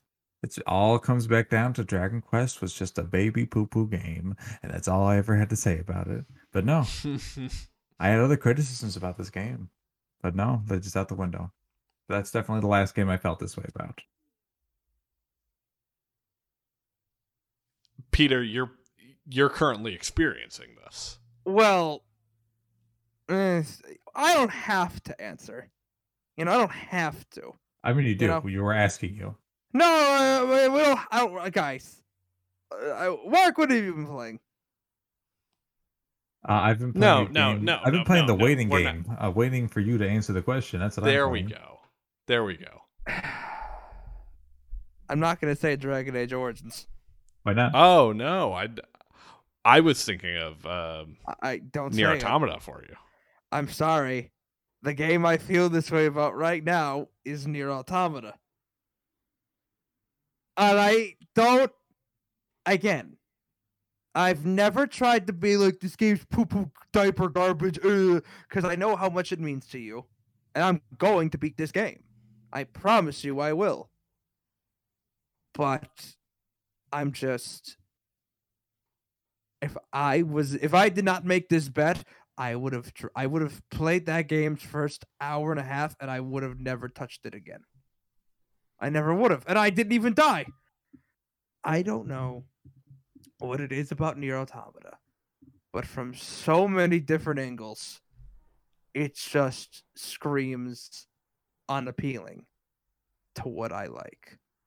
I don't like the characters remotely. I hate looking at the world. I think it's an ugly game, and I don't even mean graphically. I don't like the art style. I don't like the design of the characters. I hate the gold tint that's covering the world. I don't like the enemy designs at all. The combat's good, and some of the music's good. The Song. voice acting is also bad. I know I just don't. Mark, we talked about it before about how I'm done and I'm tired of voice acting in Japanese games that have so many unnecessary, like so much grunting. Yes, that. Because Kingdom Hearts does it all. I mean, every single Japanese game does it. I don't know what it is about their culture that they feel the need. No. It's in everything. The anime grunting is like hard to get used to, Yeah. especially if you're not like used to consuming. Look, I that used type to of be really entertainment into at all. anime. I don't like anime anymore. So whenever I hear the grunting, it's like you're reminding me why I stopped. And it's just the way the characters talk, what they talk about, the world, the backstory they've established so far. All of it is just extremely unappealing. But I made this promise. I made this bet. And the game will be completed by me by the end of this year. By the end of the year. How about by the end of May? No! End of June? Dragon Age! You're putting Nier Automata on hold for the entirety of the Dragon Age series. Yes, we're playing through Dragon Age right now. What if like there's one day a week you played like 2 hours of Nier? Mark, believe me, I haven't forgotten anything on Nier. I'm making sure it's all up here. Oh, you are? Because, yes, I am. I'll ask you that in October then, I guess, because you won't finish the game by October. Well, it's not the end of the year, is it? Might as well be. Why is that? I don't know. I just think it's a weird choice to just drop a game for so long like that. I've done it before. I dropped Horizon Zero Dawn. Well, obviously, I dropped Horizon Zero Dawn for like 2 years. What's the name of the robot from the Robot Village who runs the Robot Village? Shit. Can you Yeah. give me the letter? The letter No, the name I starts won't. with. I will not. You know them. It's like If you an don't know ah. them, what? It's like an ah. There's like an ah in the middle of the name. It's all Uh-huh. up there. It's That's just all- all All the up stuff there. that's important. I rest my case, everybody. But Peter, you just mentioned how Final Fantasy VII Remake has been torturing you lately. Their version of One Wing Angel is goddamn fantastic. I was just randomly decided to listen to it when I was out for lunch the other day because I was wondering, I wonder if FF7 Remake did their own take on One Wing Angel because they never got far enough in the game. And it's immaculate. One thing I'd mentioned that I want to give props as I was shitting on them the last week about their financial decisions. The balls that Square Enix had when they were first writing One Winged Angel. No, Mark, what's the composer of Final Fantasy again? Nobuo Uematsu? He knows that people who play FF7 are going to love Sephiroth before the games even come out. He's so confident on that the main part of Sephiroth's theme is just the screaming and chanting of his name. And it's incredible. One Wing Angel is one of the best tracks in gaming. It's so goddamn memorable. So memorable that when you watch reactions of Sephiroth being revealed for Smash Ultimate, as soon as many people even hear the first note, they're losing their shit because they just know, oh my god, it's Sephiroth. And FF7 Remake is a game I stopped playing a long time ago, not because I thought it was bad, but similar to Nier Automata, I just felt very tired after playing it. But I want to return to it someday. And I have to now that I've heard One Wing Angel. All right. Mark, Maybe is the this robot's is- hang on, is the robot's name Emil? I'm glad you thought of Emil, a character not in Nier Automata. Damn it. Or not well, kind of is, but not for the main story. But I've heard That's that a- name referenced. I'm gonna get this fucking robot. I'm going. that's to a get it. Nier character. They are okay. So Emil is in Nier Automata. I'm wrong to say that they are not, but they are. Emil is not a main character of Nier Automata. It's a side character in the game. How not the about character how about figuring. Jackass? I'm just putting myself on the. What a record. I great almost was wrong. there's a character in this game named Jackass. There Is is, there there actually? is, there Yes, is. Yeah, I'm there is a not. I'm character not named being Jackass. stupid. Side character, not a main character. But still, Jack. I was Still in like, the game. oh hey Jackass. I hear characters say, oh hey Jackass. Like, what are we doing here? What are we doing? I don't know. I think I would like that. This is a fun NPC. I thought it was a little silly. I got a little giggle out of it at the time. But we don't need to keep spinning our tires on beating games here. I'm sure it's something I'll complain about for the rest of my life. But Mark, what have you been playing?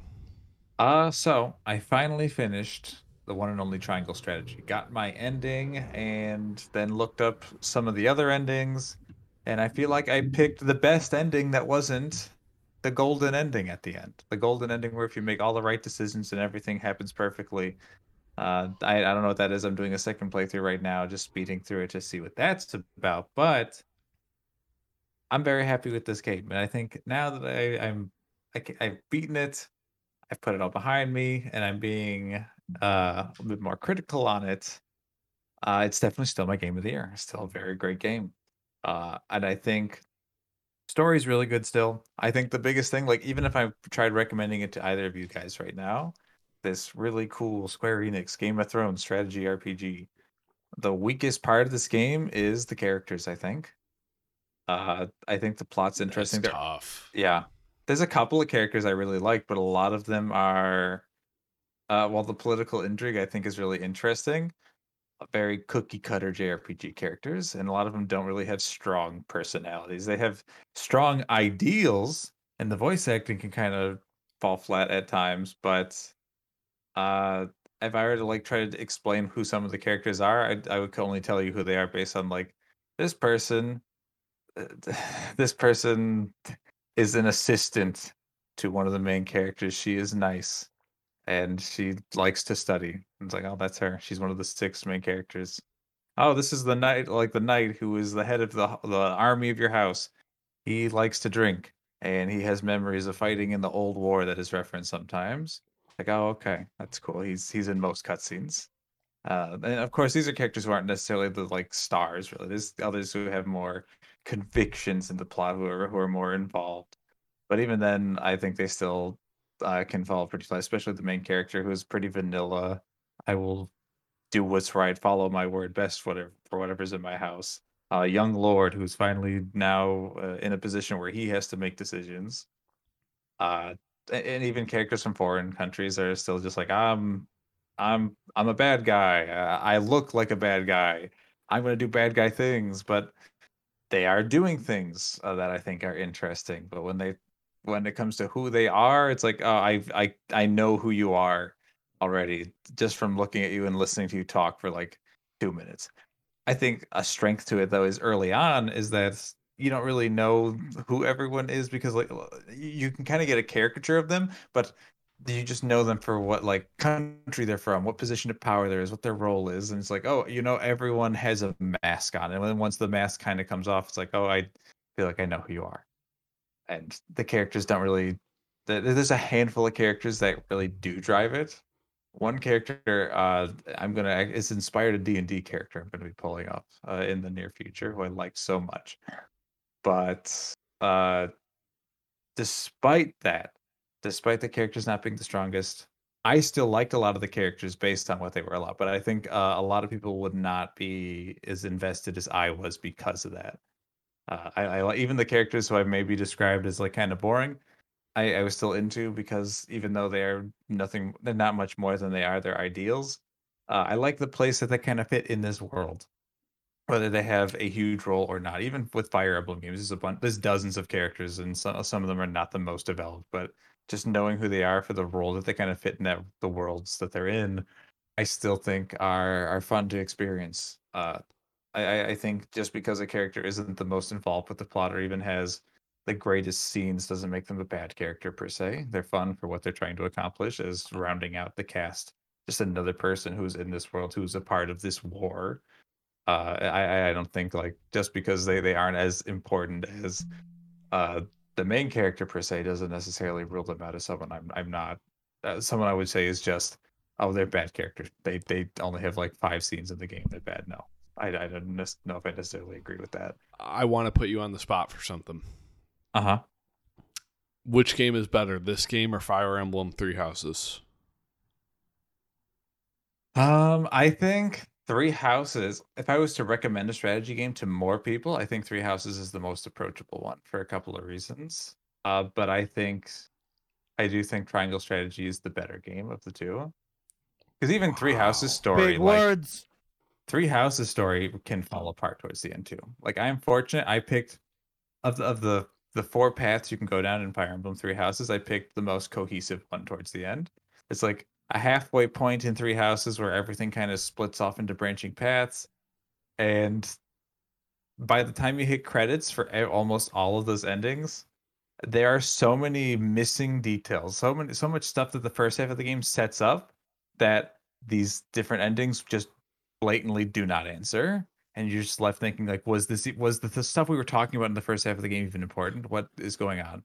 And I picked Blue Lions. I love the Blue Lions. That ending is the most complete, but even then, there are some glaring questions left unanswered. Triangle Strategy does not leave you wondering much. The endings, from what I've seen, are very satisfying, even though the endings that aren't the gold ending are all meant to be imperfect because there's something not right about the world and the decisions you made. Even though the ending I got, everybody, was basically just like, I don't know. Not that even that I want to spoil it, but I thought it was fine. Poor people are suffering in the world I have built, and they're freezing and starving to death. And for some reason, no one is doing anything about it, even though I think they have the power to do anything about it. But oops, I So tried. you're the Herbert Hoover of this world? Kinda. Like I wish I could tell. Like the final couple chapters of the game, they give you the option to make a decision. There's three paths. It branches into three paths, and there's three endings there, no matter what your choices are. But if you do a bunch of stuff right, there is a different option you're presented at this final big moment of the game. And all these are like huge decisions of just like, okay, what we decide here will basically conclude the global politics that are happening right now. And some of them, one of the options, if anyone heartfully picks them, I don't know why. Like this is one character who just consistently has bad ideas, and I only sided with them once. But this final option that they have is just, I don't know. I would love to talk to someone who else who has played the game and see what endings they've gotten. Maybe we'll be able to talk about, decisions we've made in games and how we go about making those decisions. I still recommend Triangle Strategy, but it's definitely uh I feel like I can only really recommend it to people who really, really like JRPGs or are really looking for a different tactics game or want to see more tactics games. I just want to point everyone's attention towards the fact that Mark thought he really got like the second best ending, which means that poor people suffering was not a deal breaker for him on this ending. Yeah, I wasn't gonna say anything, but that did make my ears perk up. I mean, my ending the game literally ended with a scene where just like it's winter in this medieval world and just people are starving and people are just not happy. And there's a bit more to it, but that goes into spoiler territory. But ultimately, it goes like with scene just like, oh, some people are celebrating, and then cut to the poor people who are dying in the winter. They're struggling to find beds and clothes. And One I'm like, thing that, I mean, if people are really sensitive to spoilers on bird's eye view look at some of these endings, then it's up to your discretion to listen to this. But if you're able to confirm for me or not whether this might be the case, is it one of those games where it's like, oh, the golden ending is everything is perfect, and then every other ending is just like deeply flawed and bad? Is that what it's looking like in this game? No, I don't know what the golden ending is. From what I understand, because the whole game kind of floats about like the scales and like your small group of people are voting on the decisions, but the golden ending, I think, the main character throws away the scales and is like, we don't have to vote on this. I can lead us finally. We don't have to come to these conclusions. I know I can make my own decisions. And I'm guessing that happens because I know there's a playable unit in that ending or on that route that is not obtainable and anywhere else. And this is a very notable character from the game who I don't think survives in any other route of the game. So it's very possible that that's what it's going to be. But At the same time, I wouldn't want it to be, because there's some people walking in the world of Triangle Strategy that if it's a perfect world, they just can't exist anymore. They have too much power and they don't have good intentions, and there's just nothing that can be done unless if you've removed them from the situation. Like I could if we wanted to go spoilers, I don't know if you guys are going to play Triangle Strategy. I could present you the 3 options you were prompted at the end of the game. I don't want to go full spoilers. It's a little too new of a game, but and I also Joe, who's made this podcast many times tonight, I believe he's playing through it. So I have him in mind. I'm thinking of the Joes out there. Yeah. I do want more people to play this game anyway. So like any listeners out there who are thinking about playing Triangle Strategy, please, if anything I've said about it sounds great, think about it. Just think about it. I might play it. The ending talk is a little concerning for me though. But do you have another game, or do you want to just roll this into your topic? That's really all I've been playing that I feel like I want to talk about here. So what I wanted to talk about, Owen mentioned it earlier, games with choices. Choice-based games where the story is very impacted by the decisions you make. Peter had just played Dragon Age. I just finished Triangle Strategy, and I've been back in Buffalo, so I got to see Peter playing a little bit of his time with Dragon Age, and I won't lie, I was a little repulsed by how Peter was going about this. Fucking go again. And I will be fair, Peter doesn't usually do this with choice-based games, but he was doing it with Dragon Age, and I don't understand how you could go through any choice-based games, especially because Peter had gone into this thinking like, I like BioWare. Like that was something he was saying over and over again. I do like BioWare games, having played Mass Effect. I want to give this a shot. And I think part of that is part of the love of BioWare games is the kind of making decisions and just dealing with the consequences of your actions. Leave out a pretty fucking big detail, don't you think? That's a big detail, I think. And but you're leaving one out. What's that? The Paragon system, Mark. Well, the Paragon system was like the worst part of Mass Effect. Not for me. It's just like, do I want to be good guy or do I want to be bad guy? It's like, no. It's just like, no. I need that. I'm gonna keep going. Continue with your attack on me. We're like the different things about Mass Effect and Dragon Age is when there's decisions being made in Mass Effect, they're usually colored blue and red, which is good and which is cartoonishly evil. And then Dragon Age has multiple choices in your game, and you don't really know what is good and bad. And Peter over here wants to make sure he just has the ending that he wants, so he just is looking up what will happen if he makes all the decisions. And I'm like, I just could not sit with that very well. I was like, Peter, that's like the point of the game, is just like trying to think before you make the decision what you believe in, what you want to happen, or what you kind of believe in at the moment. Just making a decision and then just dealing with the consequences of it, and just whether you fucked up or whether something good or bad is going to happen, and just whether another decision that's heavily impacted by a past decision is going to come up, I think is so much of the fun. And Triangle Strategy definitely has some of that as well. But I would never do that, because I love when the decision is there, just taking a moment to think like, okay, what do I think about my options? Do I really think with the options provided to me, the scenario of the game, do I trust any of the options? Do I not trust any of the options will actually happen? And just really thinking about it. And I get really invested in moments like that. And to look it up, I feel like just totally just takes me out of the experience. I'm not even playing the game anymore. I'm just following a guide, and I'm not in the story anymore. You're essentially spoiled, of course, at that point too. So like, I don't even know you're part of the story, but I want to extend it to you, Owen. How do you feel about this?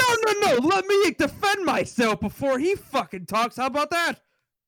Let's hear how Owen. What the hell is he gonna go in front of me for? He's not involved in this. I think so. Well, I mean, it's a general discussion for the podcast as well. Yeah, you can defend yourself. But I'm allowed to give my thoughts. But I want to go first because you're about to give your thoughts, but then they could be changed by me explaining myself. Oh, I assure you they won't be. But no, go ahead. All right. But now that Mark's done getting off his fucking high horse, let me explain. Mass Effect, Like when I first played through that trilogy, I didn't look up anything. Played it on my own. Paragon and Renegade didn't really need to look anything up. Led me on the path I wanted to lead. When I played Prey last year, I didn't look anything up. Why did I not look anything up? Because it's one game. It is one game, so I'm fine with making any decisions I need to. Because there isn't 2 other games, both 20 to 50 hours in length, that I will be dedicating weeks of my time, like weeks of this year to. And I just Tales from the Borderlands, one of my favorite games of all time. We make lots of decisions there. Didn't look anything up. Why? Because it's just the one. Despite what Gearbox just announced, we're ignoring that. It's just the one game. Why am I looking up things for Dragon Age?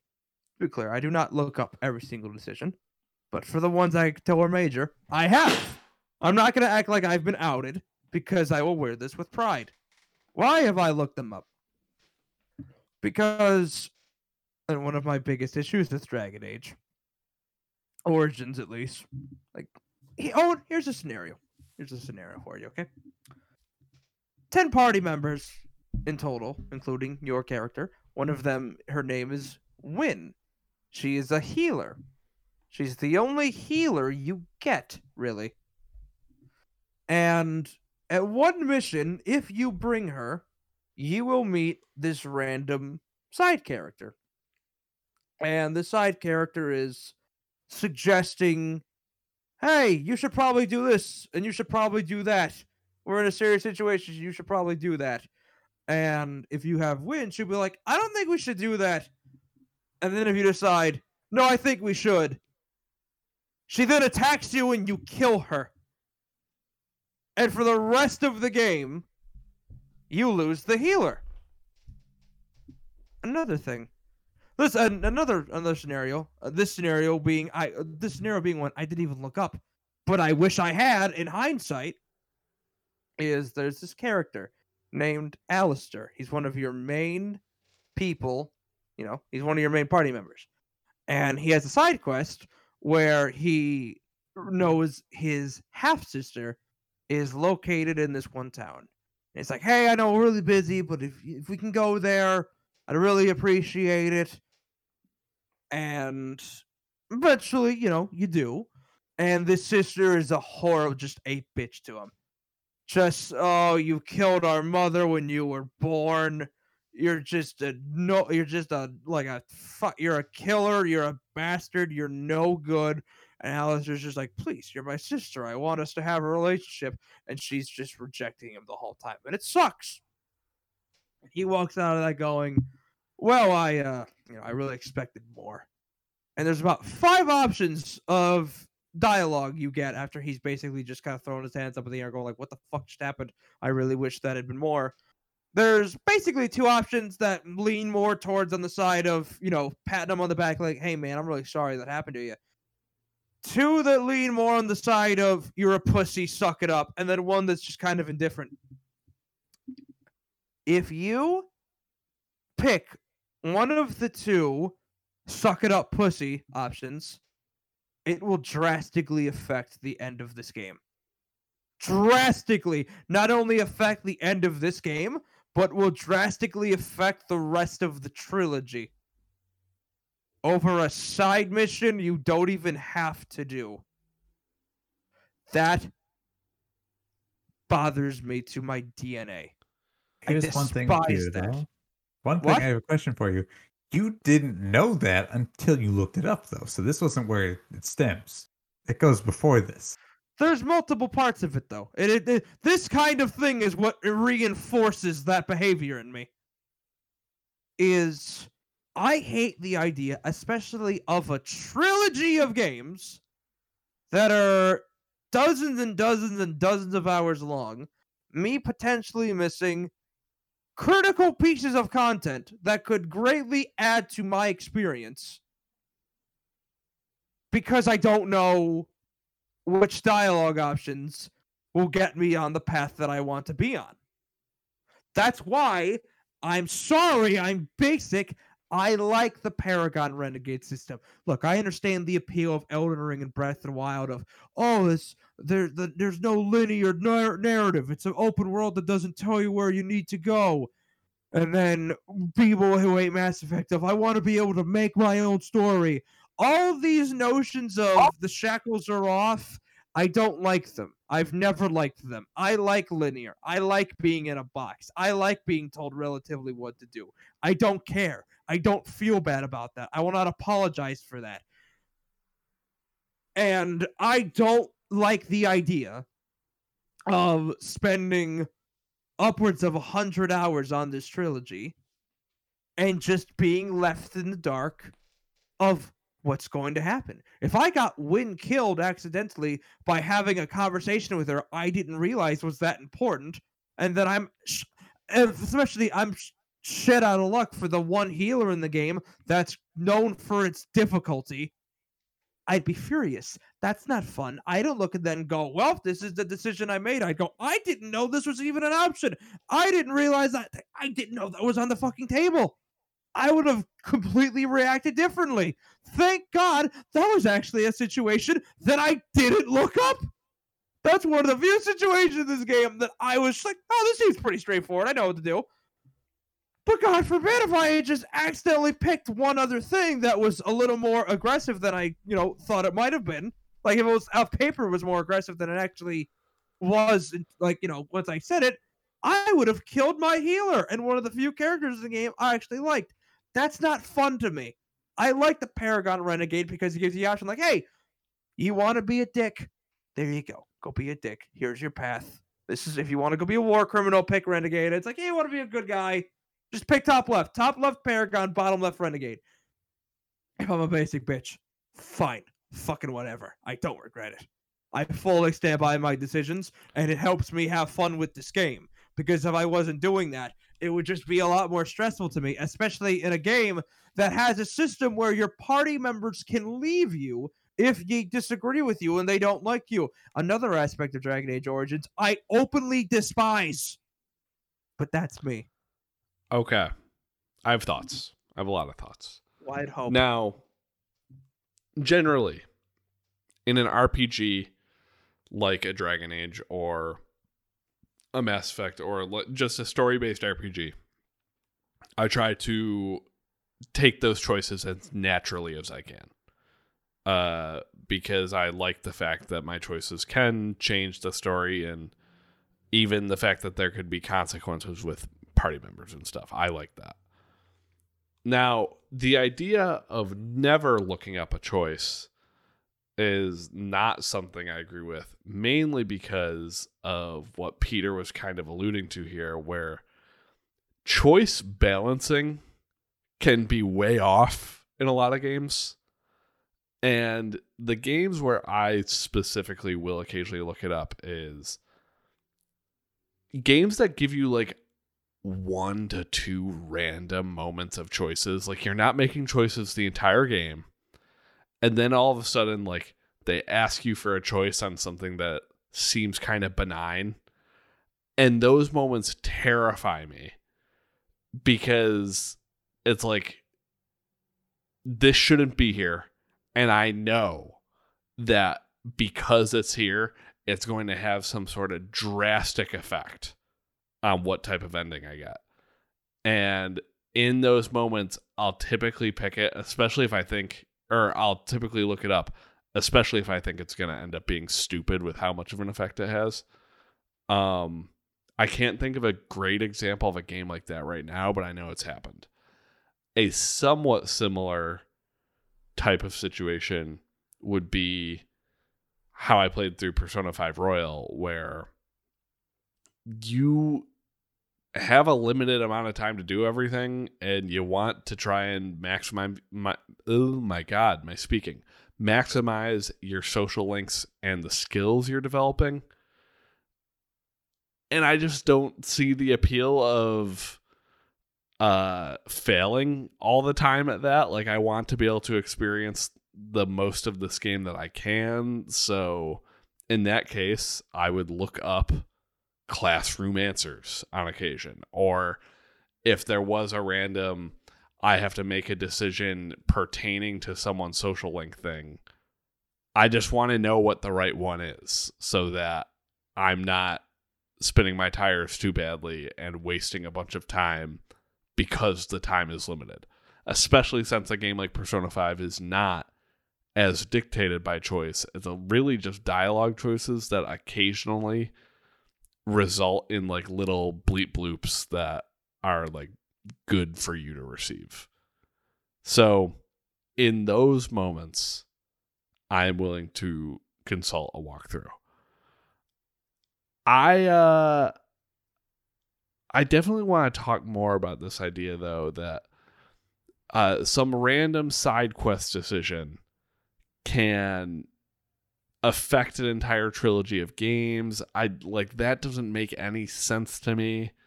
As well as the fact that I hate how we're just like cool with the fact that games have gotten, whenever it's a choice-based game with multiple endings, we always refer to them as like the good ending or the bad ending, or there's one good ending and two mediocre ones and a bad ending. Why can't they just all be endings? Like, acceptable, some good, some bad happens. Like, why does it I was complaining about what Mark was implying with Triangle Strategy, with how it seems like there's going to be one where the world is perfect and every other one is deeply flawed. And I would say probably the worst ending there would have to be the world is completely perfect ending, because that makes no sense. That's a bad ending to something. It's good because it implies that you made the right choices throughout the game. But I just don't see any world where, say you watched the TV adaptation of it and everything ended with everything is perfect in the world. I think we would crush that show if that's how it ended. Well, with Triangle Strategy specifically, the decisions you have to make for the Golden Path are really questionable. One of them is literally just like, okay, go partake in illegal activity, but you need that for the golden activity. I did not make that decision. Get the fuck out! Like, that's what I'm talking about. I hate that shit. But, like, how are you supposed to know that without looking that up? You're not supposed to. It's supposed to be like in design theory, like it's just like this is like a special path that if you've made this, like the decisions, like if you've made them and like actually follow through, you learn more about what will happen later. Like different things will happen. But it's called the Golden Path. Is it the best ending? I don't know. I don't have to tell you about it. I haven't seen it yet. I'm gonna get to it, and maybe next week I can talk about it or whenever I finish it. But I don't think the three endings are the three endings that it presents at the end. One of them is just they all have caveats to them. One of them, the one I picked, I feel like just involved swallowing a lot of pride in making a decision, and the other two were just like, okay, there's some clear bad reasons to make these decisions in contrast to the reasons why someone would want to pick them. But I kind of like that there's like reasons to go for all of them. There's one I like to shit on because like I don't think anyone could see the good in the trade-off. But to pull us back, I think games where they kind of have those little tiny decisions you can make that can alter at least like an aspect of the story is so much fun to discover when someone else has done it. Or even Triangle Strategy has a bunch of optional characters that, depending on which of the three alignments on the scale you lean more towards, different characters, like optional characters, will come to your party, and some you'll probably never see. It's possible to get most of them on like at least by New Game Plus, but it's cool talking to someone and finding out they never got a party member you got, or you got a party member that they never got. Or even like even to pull in Life is Strange True Colors, for example. I know you played this one, Peter, you haven't. But in the final episode, there's a whole scene where a bunch of people are either siding with you or not, depending on some stuff you've done throughout the game. And by the end of the episode, it tells you the statistics of where everything could have gone differently.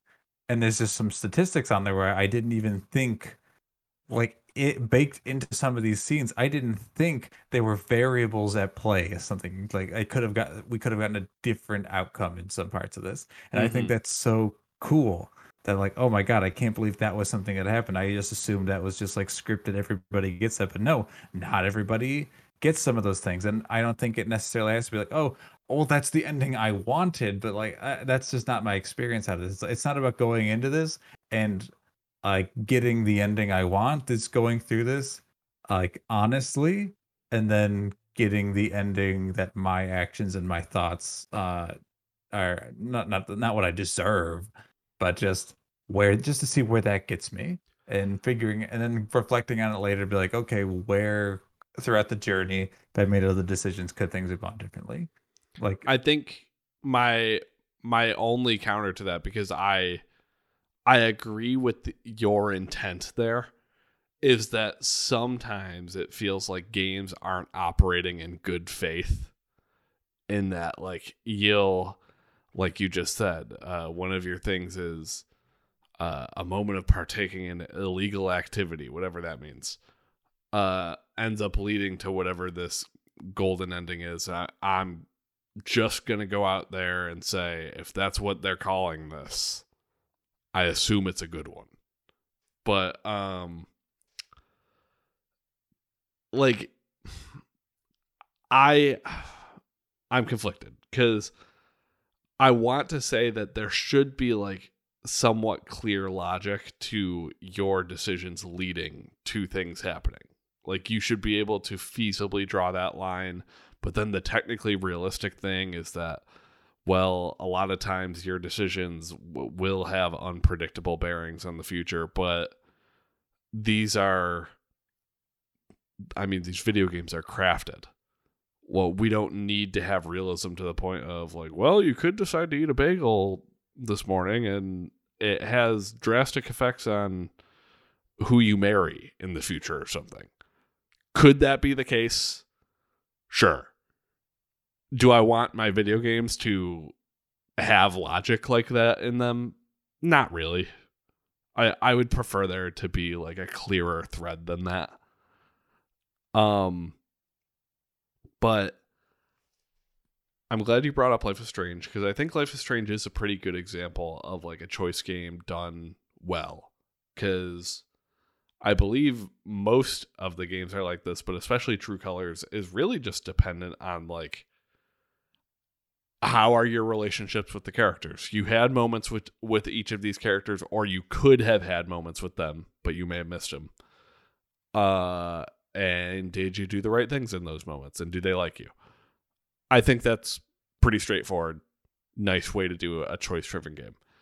I think the best example, and the reason why it's in recent years become so much more beloved, is Fallout New Vegas, where all of the choices in that game work because you're just kind of like this pivotal cog participating in this war over the Hoover Dam. And there's like, I want to say there are about 7 endings, and just about all of them correspond to somewhere on that like political compass quiz you'll see. So it's just kind of taking advantage of the political spectrum, and it aligns the leaders of each faction with different areas. And you choose based on that, essentially. And I've played that game a ton of times, and the first time I chose the one that felt authentic to me, and then I've gone through and done all the other ones, and I think they all pay off well, and they're all interesting in their own ways. And I don't think there's a definitive like, oh, there's a good ending and a bad ending, besides the fact that there is one faction that is like clearly evil. And when you decide to choose that faction, you're choosing the evil ending. I'm okay with there being like something that is that over, especially since all of the other options are a little more cloudy. But I don't know. There aren't a lot of games that develop the multiple ending thing all that well. I think a lot of games seem to cave in on themselves. Mark, can you think of many other games that are like something to point to as something that does it really well? Now, I hate to bring this up, and I think for its time, it was interesting, despite its plot always being kind of bad. But I'm going to look at Heavy Rain for a second, Oh boy. where I do think a lot of the decisions were really interesting, where you're following the 4 different characters. A detective, where if you don't discover enough, he will not be able to solve the case. Ethan Mars trying to find his father, who's put through 5 different obstacles, and if you cannot complete all the obstacles, you may not have enough clues to find your son, which will be a different ending. And then the other 2 don't really matter that much, but those 2 are the ones to kind of point at, where I think are kind of interesting, where your decisions matter. And sure, like some of the situations that Ethan has to go through, like these 5 challenges to save his kid, is as simple as he has to cut off his finger and you have to press yes or no. And like you just feel like, oh, obviously if I press the finger off, I move forward. So get rid of your finger, Ethan. This isn't my problem. But it's like, at the time I appreciated like trying to consider being in his shoes. And I don't necessarily think that works as well today. But I like the idea that the game is structured around just like the choices you make doesn't necessarily block you out of the ending you need. But like, if you kind of make enough progress and things go right enough for you, you can unlock this ending or you cannot. I like that you do not have all the power all the time, and you have to just kind of live with that, even though it is really easy to maybe not cheese per se, but just cut clear answers like, okay, I'm going to move forward. And Mass Effect can kind of be that way too. But Mass Effect, a lot of the times, the situation is like, do I want to help these people or be racist and commit genocide? It's like, okay, well, if I'm talking to someone to be like, if I'm having a conversation with somebody and we're comparing our Mass Effect decisions, then like, I really felt like the genocide was the option. It's like, I don't think if it's ever happened to me before. I don't know if there's a lot of people out there that are gonna be like, yeah, we should have just killed all the aliens. Actually, that was the problem. And we're even with Heavy Rain, even it's like, oh, someone could have that kind of conversation of like, oh, I cut off my finger. I did not cut off my finger. I could not do that. And just kind of sitting with those feelings and sitting with that experience, I think is more fun to talk about, or even experience on your own. Another game that maybe I could reference, the Telltale games. I don't know if they necessarily. Oh, they can fit here, where different characters can kind of make it through to the end of people's playthroughs.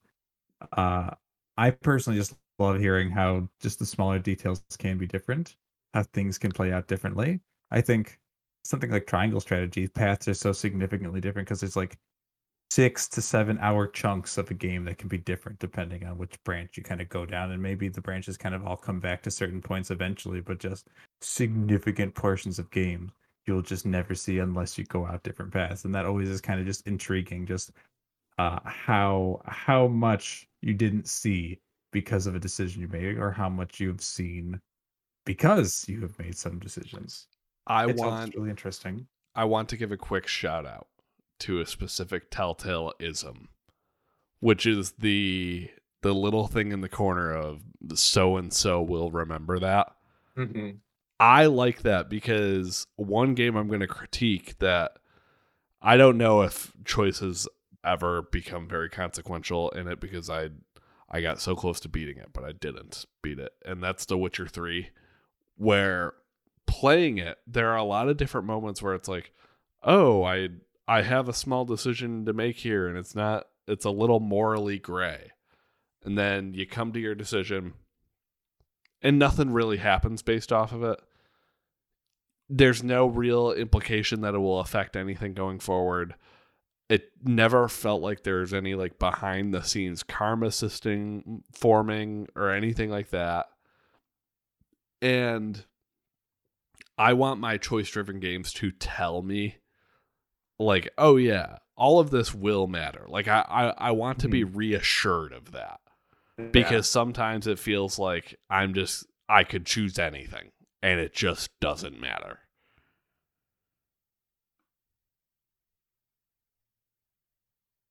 That's the end of my sentence. Okay, I was really ready to speak when it's like, I wanted to make sure I didn't step on any toes. I want to say one more game on there that I never finished the game. I started it, but Until Dawn is a big one where I think even at the premise of the game is just like, this is just a slasher film and you are in control of whether everyone will survive or not. And you just know from the beginning, you already know what's at risk here. It's not like some branching path trying to get different endings. It's just, can I get all these kids out of here based on what I do? And some people are really difficult to keep them alive in that game. I remember I played like 3 hours in and never got back, or never really went back to it. And my friends were already telling me I already screwed up. Someone was already confirmed dead because of a decision I had already made that soon into the game. I could not save them. I don't remember any of my decisions, but I did beat that game. And it was good? You did like it? Yeah, no, I enjoyed it. I could see it being the type of game where if I played it again, like maybe it doesn't age very well. Mm-hmm. But that would also be something like if we wanted to get a group together and play that game, I think that would be fun. That could be a lot of fun. Peter, you didn't want to step on toes earlier. Did you have anything to say? I'm hearing everything you guys are saying, and Until Dawn is actually an example of what I want to say. I don't typically like playing games where your choices are what really define the story in front of you, unless they're like Mass Effect, where here's a clear system that will tell you what way you're going. Because I get stressed out. I can't imagine, because again, with Mass Effect, depending on some of the decisions, like there's a scenario in Mass Effect 1 that if you continue to press a character, they will die, and they are gone for the rest of the trilogy, and they're one of my favorite characters in Mass Effect. Albeit in that scenario, unlike Dragon Age Origins, where you're always walking on thin ice, this is a scenario where you have multiple times to try to talk the situation down, and it's making it abundantly clear to you. Shots are about to go off. Someone's going to die. You have to stop this. And I just feel like this kind of stuff bleeds into, for me, my bigger grievances that I kind of previously alluded to with just a lot of where games going right now, where the idea of just make whatever decisions you want, create whatever story create whatever story you want to your heart's content. All these choices in front of you, I get overwhelmed. I don't like that. Like Mark talking about the appeal of you have this one playthrough and then you talk to a friend and theirs is completely different. That's something I like hearing about from afar. I don't like consuming that myself. Like Until Dawn, I watched Until Dawn. I love Until Dawn. But I would not enjoy playing Until Dawn. Because if I knew, you could get every kid to survive the night, I feel like the way I play games and what I want the best ending. I want the best experience. I want my money to feel like it was spent properly in the end. If I'm playing a game where I don't get the best possible outcome, I feel like, God damn it, I did it wrong. I didn't do it. And I can see how some will take that moment as satisfying of, because of the decisions I made, I got an unsatisfactory ending, but it's not the game's fault. It's my fault. And I don't get that appeal. I don't get that feeling of accomplishment if I created my own story, unless it's the best case scenario. I don't know what it is. I just get too anxious. It gets to my head. And I just feel like I'm missing out. And I'm not someone, I rarely play games again once I beat them. Once a game is done, it's done. I'm not immediately doing New Game Plus. I'm not going back and changing a couple decisions. I like moving on as a feeling that still gives me satisfaction. Because you were talking about earlier about how you are okay with not beating games. I'm not okay with that. And I'm not okay with it, but I want to be okay with it. Well, you don't have to be okay. You're not sick, Owen. You're not broken. You're already whole. Here's hoping Dragon Age 2 and Dragon Age Inquisition aren't as lethally vague as Dragon Age Origins was. Again, I'm trying to play both sides here, even though I do align more with Mark, in that I like the choices to everything. I do understand the Dragon Age complaints about the unbalanced choices, but I gotta say I don't necessarily understand like an Until Dawn take, because that like I don't see there as being like a good ending to that, because this is a slasher game, and I almost think like I would have been disappointed if in my playthrough like no one died. Like that would have been ridiculous to me. I would have. It would have been a badge of honor for me if I could get through the game and nobody died. But if someone died, like that's what I'm expecting. Like I played, the Man of Medan, one of their anthology series follow-ups, and I was hoping I played that in front of a group of friends. I led the controller. I was the one going through it, thinking I told everyone no one's going to die, and I literally murdered somebody. Like I decided to kill somebody by accident. And also in games like that, they're typically quick enough that it allows you to do this, and if you want to do another playthrough, you're not like committing to something huge. Sometimes I'll make a bad decision just because like I just kind of want to see what happens here. Mm-hmm. I don't have much more to say on this all. Beyond one game I want to give a shout out to that this conversation is maybe making me want to boot up again, because I only played about an hour and a half of it, which would be a game I talked about a little bit last year called Wildermyth, PC game, tactile strategy, like slightly XCOM style strategy game, Mm-hmm. where the whole purpose is that there is no defined story. It's a story creator where you create the characters that are going to be in this story, and then there are some like kind of AI generated D&D campaigns that it will take you through, and you get to make both social decisions for all of your characters and obviously combat decisions, and there will occasionally be some cool like mixing of the two. And all the while, it like fills out this storybook that is your story. And you can even start future campaigns, and people from your first campaign will show up in that campaign. I just think it's so cool that a video game managed to actually like capture those elements of a D&D campaign. That is a very rare example of where I think the amount of choice is like unimpeachable. Like they're doing it so well where there is no worrying about like, man, I really hope that this sums up in the perfect type of ending. Nope. Some things are up to chance, and it's kind of just like a D&D campaign in that way. And I think that's cool.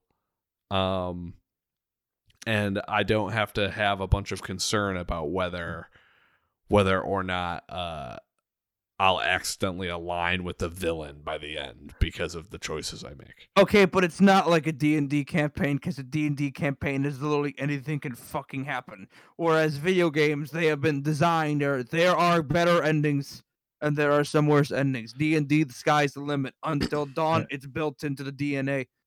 Depends on the DM. But just depends on the DM. I'm also talking about a specific game that is not. It's not authored in the sense that like they have an intended way for you to end this game. I just don't find fun in getting a lesser ending than what's out there. I don't look at that and go, oh man, this is the story I made. I think I'm missing out on the better outcome. That's just how I see it. It's built into my brain. That's how I work. I will never think differently. I'm just here to tell you that with this specific game I'm talking about, this built into your brain thing is wrong. because that is not how this specific game works. Well, then I don't want to play this. You got to I don't Google want to play Wildermyth the on this specific one. game. Then Peter. probably. What did Mark say? Yeah, what did Mark say? I was saying, I think, Peter, you just have to Google Wildermyth on this one. No, he won't. He won't. He's Yeah, heard he it won't. talked about dozens of times, and he lets it go in one ear and out the other. Well, I mean, yeah. He's right. I'm not going to deny that. The DM isn't interested in possibly the game that has come closest to capturing the D&D experience. Because I already have D&D. Why do I need a D&D experience? Why not be interested in multiple things? Because I already get that feeling. It's chicken fingers and roast beef. I get it. Yeah, this is the chicken finger and the roast beef. I have it already. I don't need your more. brands, eh? That's what I'm hearing. You need your. I have brand. Anderson's. Why do I need Arby's? Sometimes they have Well- a s'mores shake that comes around, Peter, and the s'mores shake is pretty cool. I don't like shakes, Mark. Well, that's your problem. I mean, here you go. Then there it is, the tendies and the And roast and beef. also, I mean, acting like everything that can branch off of D&D is just Arby's is insulting. Mark, is there any other directions you want to take this conversation? There's one thing I think it's only fitting to close on, where I was giving Peter a lot of shit early on about looking up decisions and how could someone dare do that when Are you? I do doing have a another record. medieval. I mean, no, everyone knows I played this game, but Undertale is a game I played a while ago. I played it when it came out, and I knew going into it that there were 3 different endings and how to get the different endings, which maybe isn't the same thing as like actively while playing the game then looking into it, but I went into it being like, okay, I know what ending I want because I know what I have to do to get it. But I think Undertale has like the path to getting them has a lot of like fun moments that even just like knowing that in like advance, just that one mindset doesn't necessarily take away from the whole experience. There's a lot of surprises on the way, whether you're doing a neutral, pacifist, or the genocide runs in that game. And I never finished the genocide run because it was too hard. I got to the final boss, but I did not have it in me to try to grind that fight out. So that's the one I would give to you, Peter, where I did actually look something up. But I don't know if it's really on the same level, but I hear you. People can play games the way they want.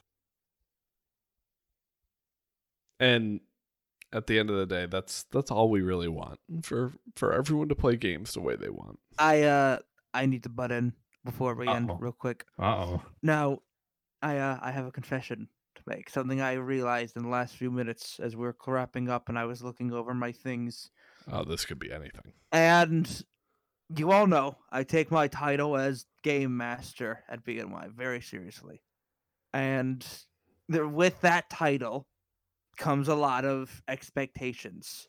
People are looking to you. You need to be consistently on your game. And looking through my notes, I had made an error in one of the questions. What? No. It was the question on top 10 game franchises with Duck Hunt and Nishimura. That wasn't best-selling game franchises. That was best-selling games of all time. Not a big difference. I was gonna say franchises. There's no way the Duck Hunt because franchise. Duck Hunt was at 28. Yeah, exactly. As I finished reading, I was like, that's why I went back looking. I was like, there's no way that's right. I had a tab for best-selling individual games and best-selling franchises, but I accidentally removed the best-selling individual games and didn't realize that in the moment. That is my error. I'm airing it out now. Wait, but how does it affect the question? It didn't affect. It didn't. In the grand scheme of things, it didn't really affect the answer. But because I bet there will be a couple people listening to this going, Duck Hunt's top 10 best-selling franchise? It's not. Oddly enough, it's in the top 15 best-selling games of all time at 28.3 million units. But it wasn't the whole thing that it wasn't a part of the Yes. top I'm 10? sorry. It's the question. Like, it doesn't affect the points, but I did get that detail wrong, and there were going to be people listening to this going, "Well, that can't be right." And I just wanted to get this on recording that was an error on my part. and I will do better. And Oh, I will be Oh, donating. boy. I will be donating to a charity of the viewer's choice, because for some reason, whenever people get caught doing shit things, they think that makes them look like a good person. So I will do that as well. I will do better. Well, Peter, I want you to know that there is a charity in mind that I think would be the best charity, especially for a situation like this. Well, The Mark, Be this in is for the audience because they're who I wronged. You still want You have to buy Mark Sonic Lost Worlds. Oh yeah, I will do that. I will buy Mark Please, Sonic please. Lost World. I don't even a know if I can game still. I cannot play because we do not have a functioning Wii U in this house. Because Peter had to break his goddamn D-pad. No respect. How's your PC looking, Mark? Okay, I didn't break Wow. it. It broke during a move. All right, He's before this getting gets me bloody, over a fucking Wii U gamepad. Like that's a fucking crime. before this gets bloody, this has been BNY, episode 60, and we'll see you all next time. Goodbye. Goodbye. Peter, I linked you a link to the charity. Goodbye. Take a look at that. In the Discord. It's in the Discord. Goodbye, everybody. But if you want to look at that in the Discord real quick before we end this podcast. I don't. I really don't. That's It's the charity 13 right there. Sentinels Aegis Rim for The bus is Nintendo leaving. Switch. We have to catch That's up. the We have to charity. go. I'm That's the leaving charity. now. I'm not. We're bye. 13 Bye, everyone. Sentinels. It's 13 Sentinels. You just drink. Goodbye, everybody.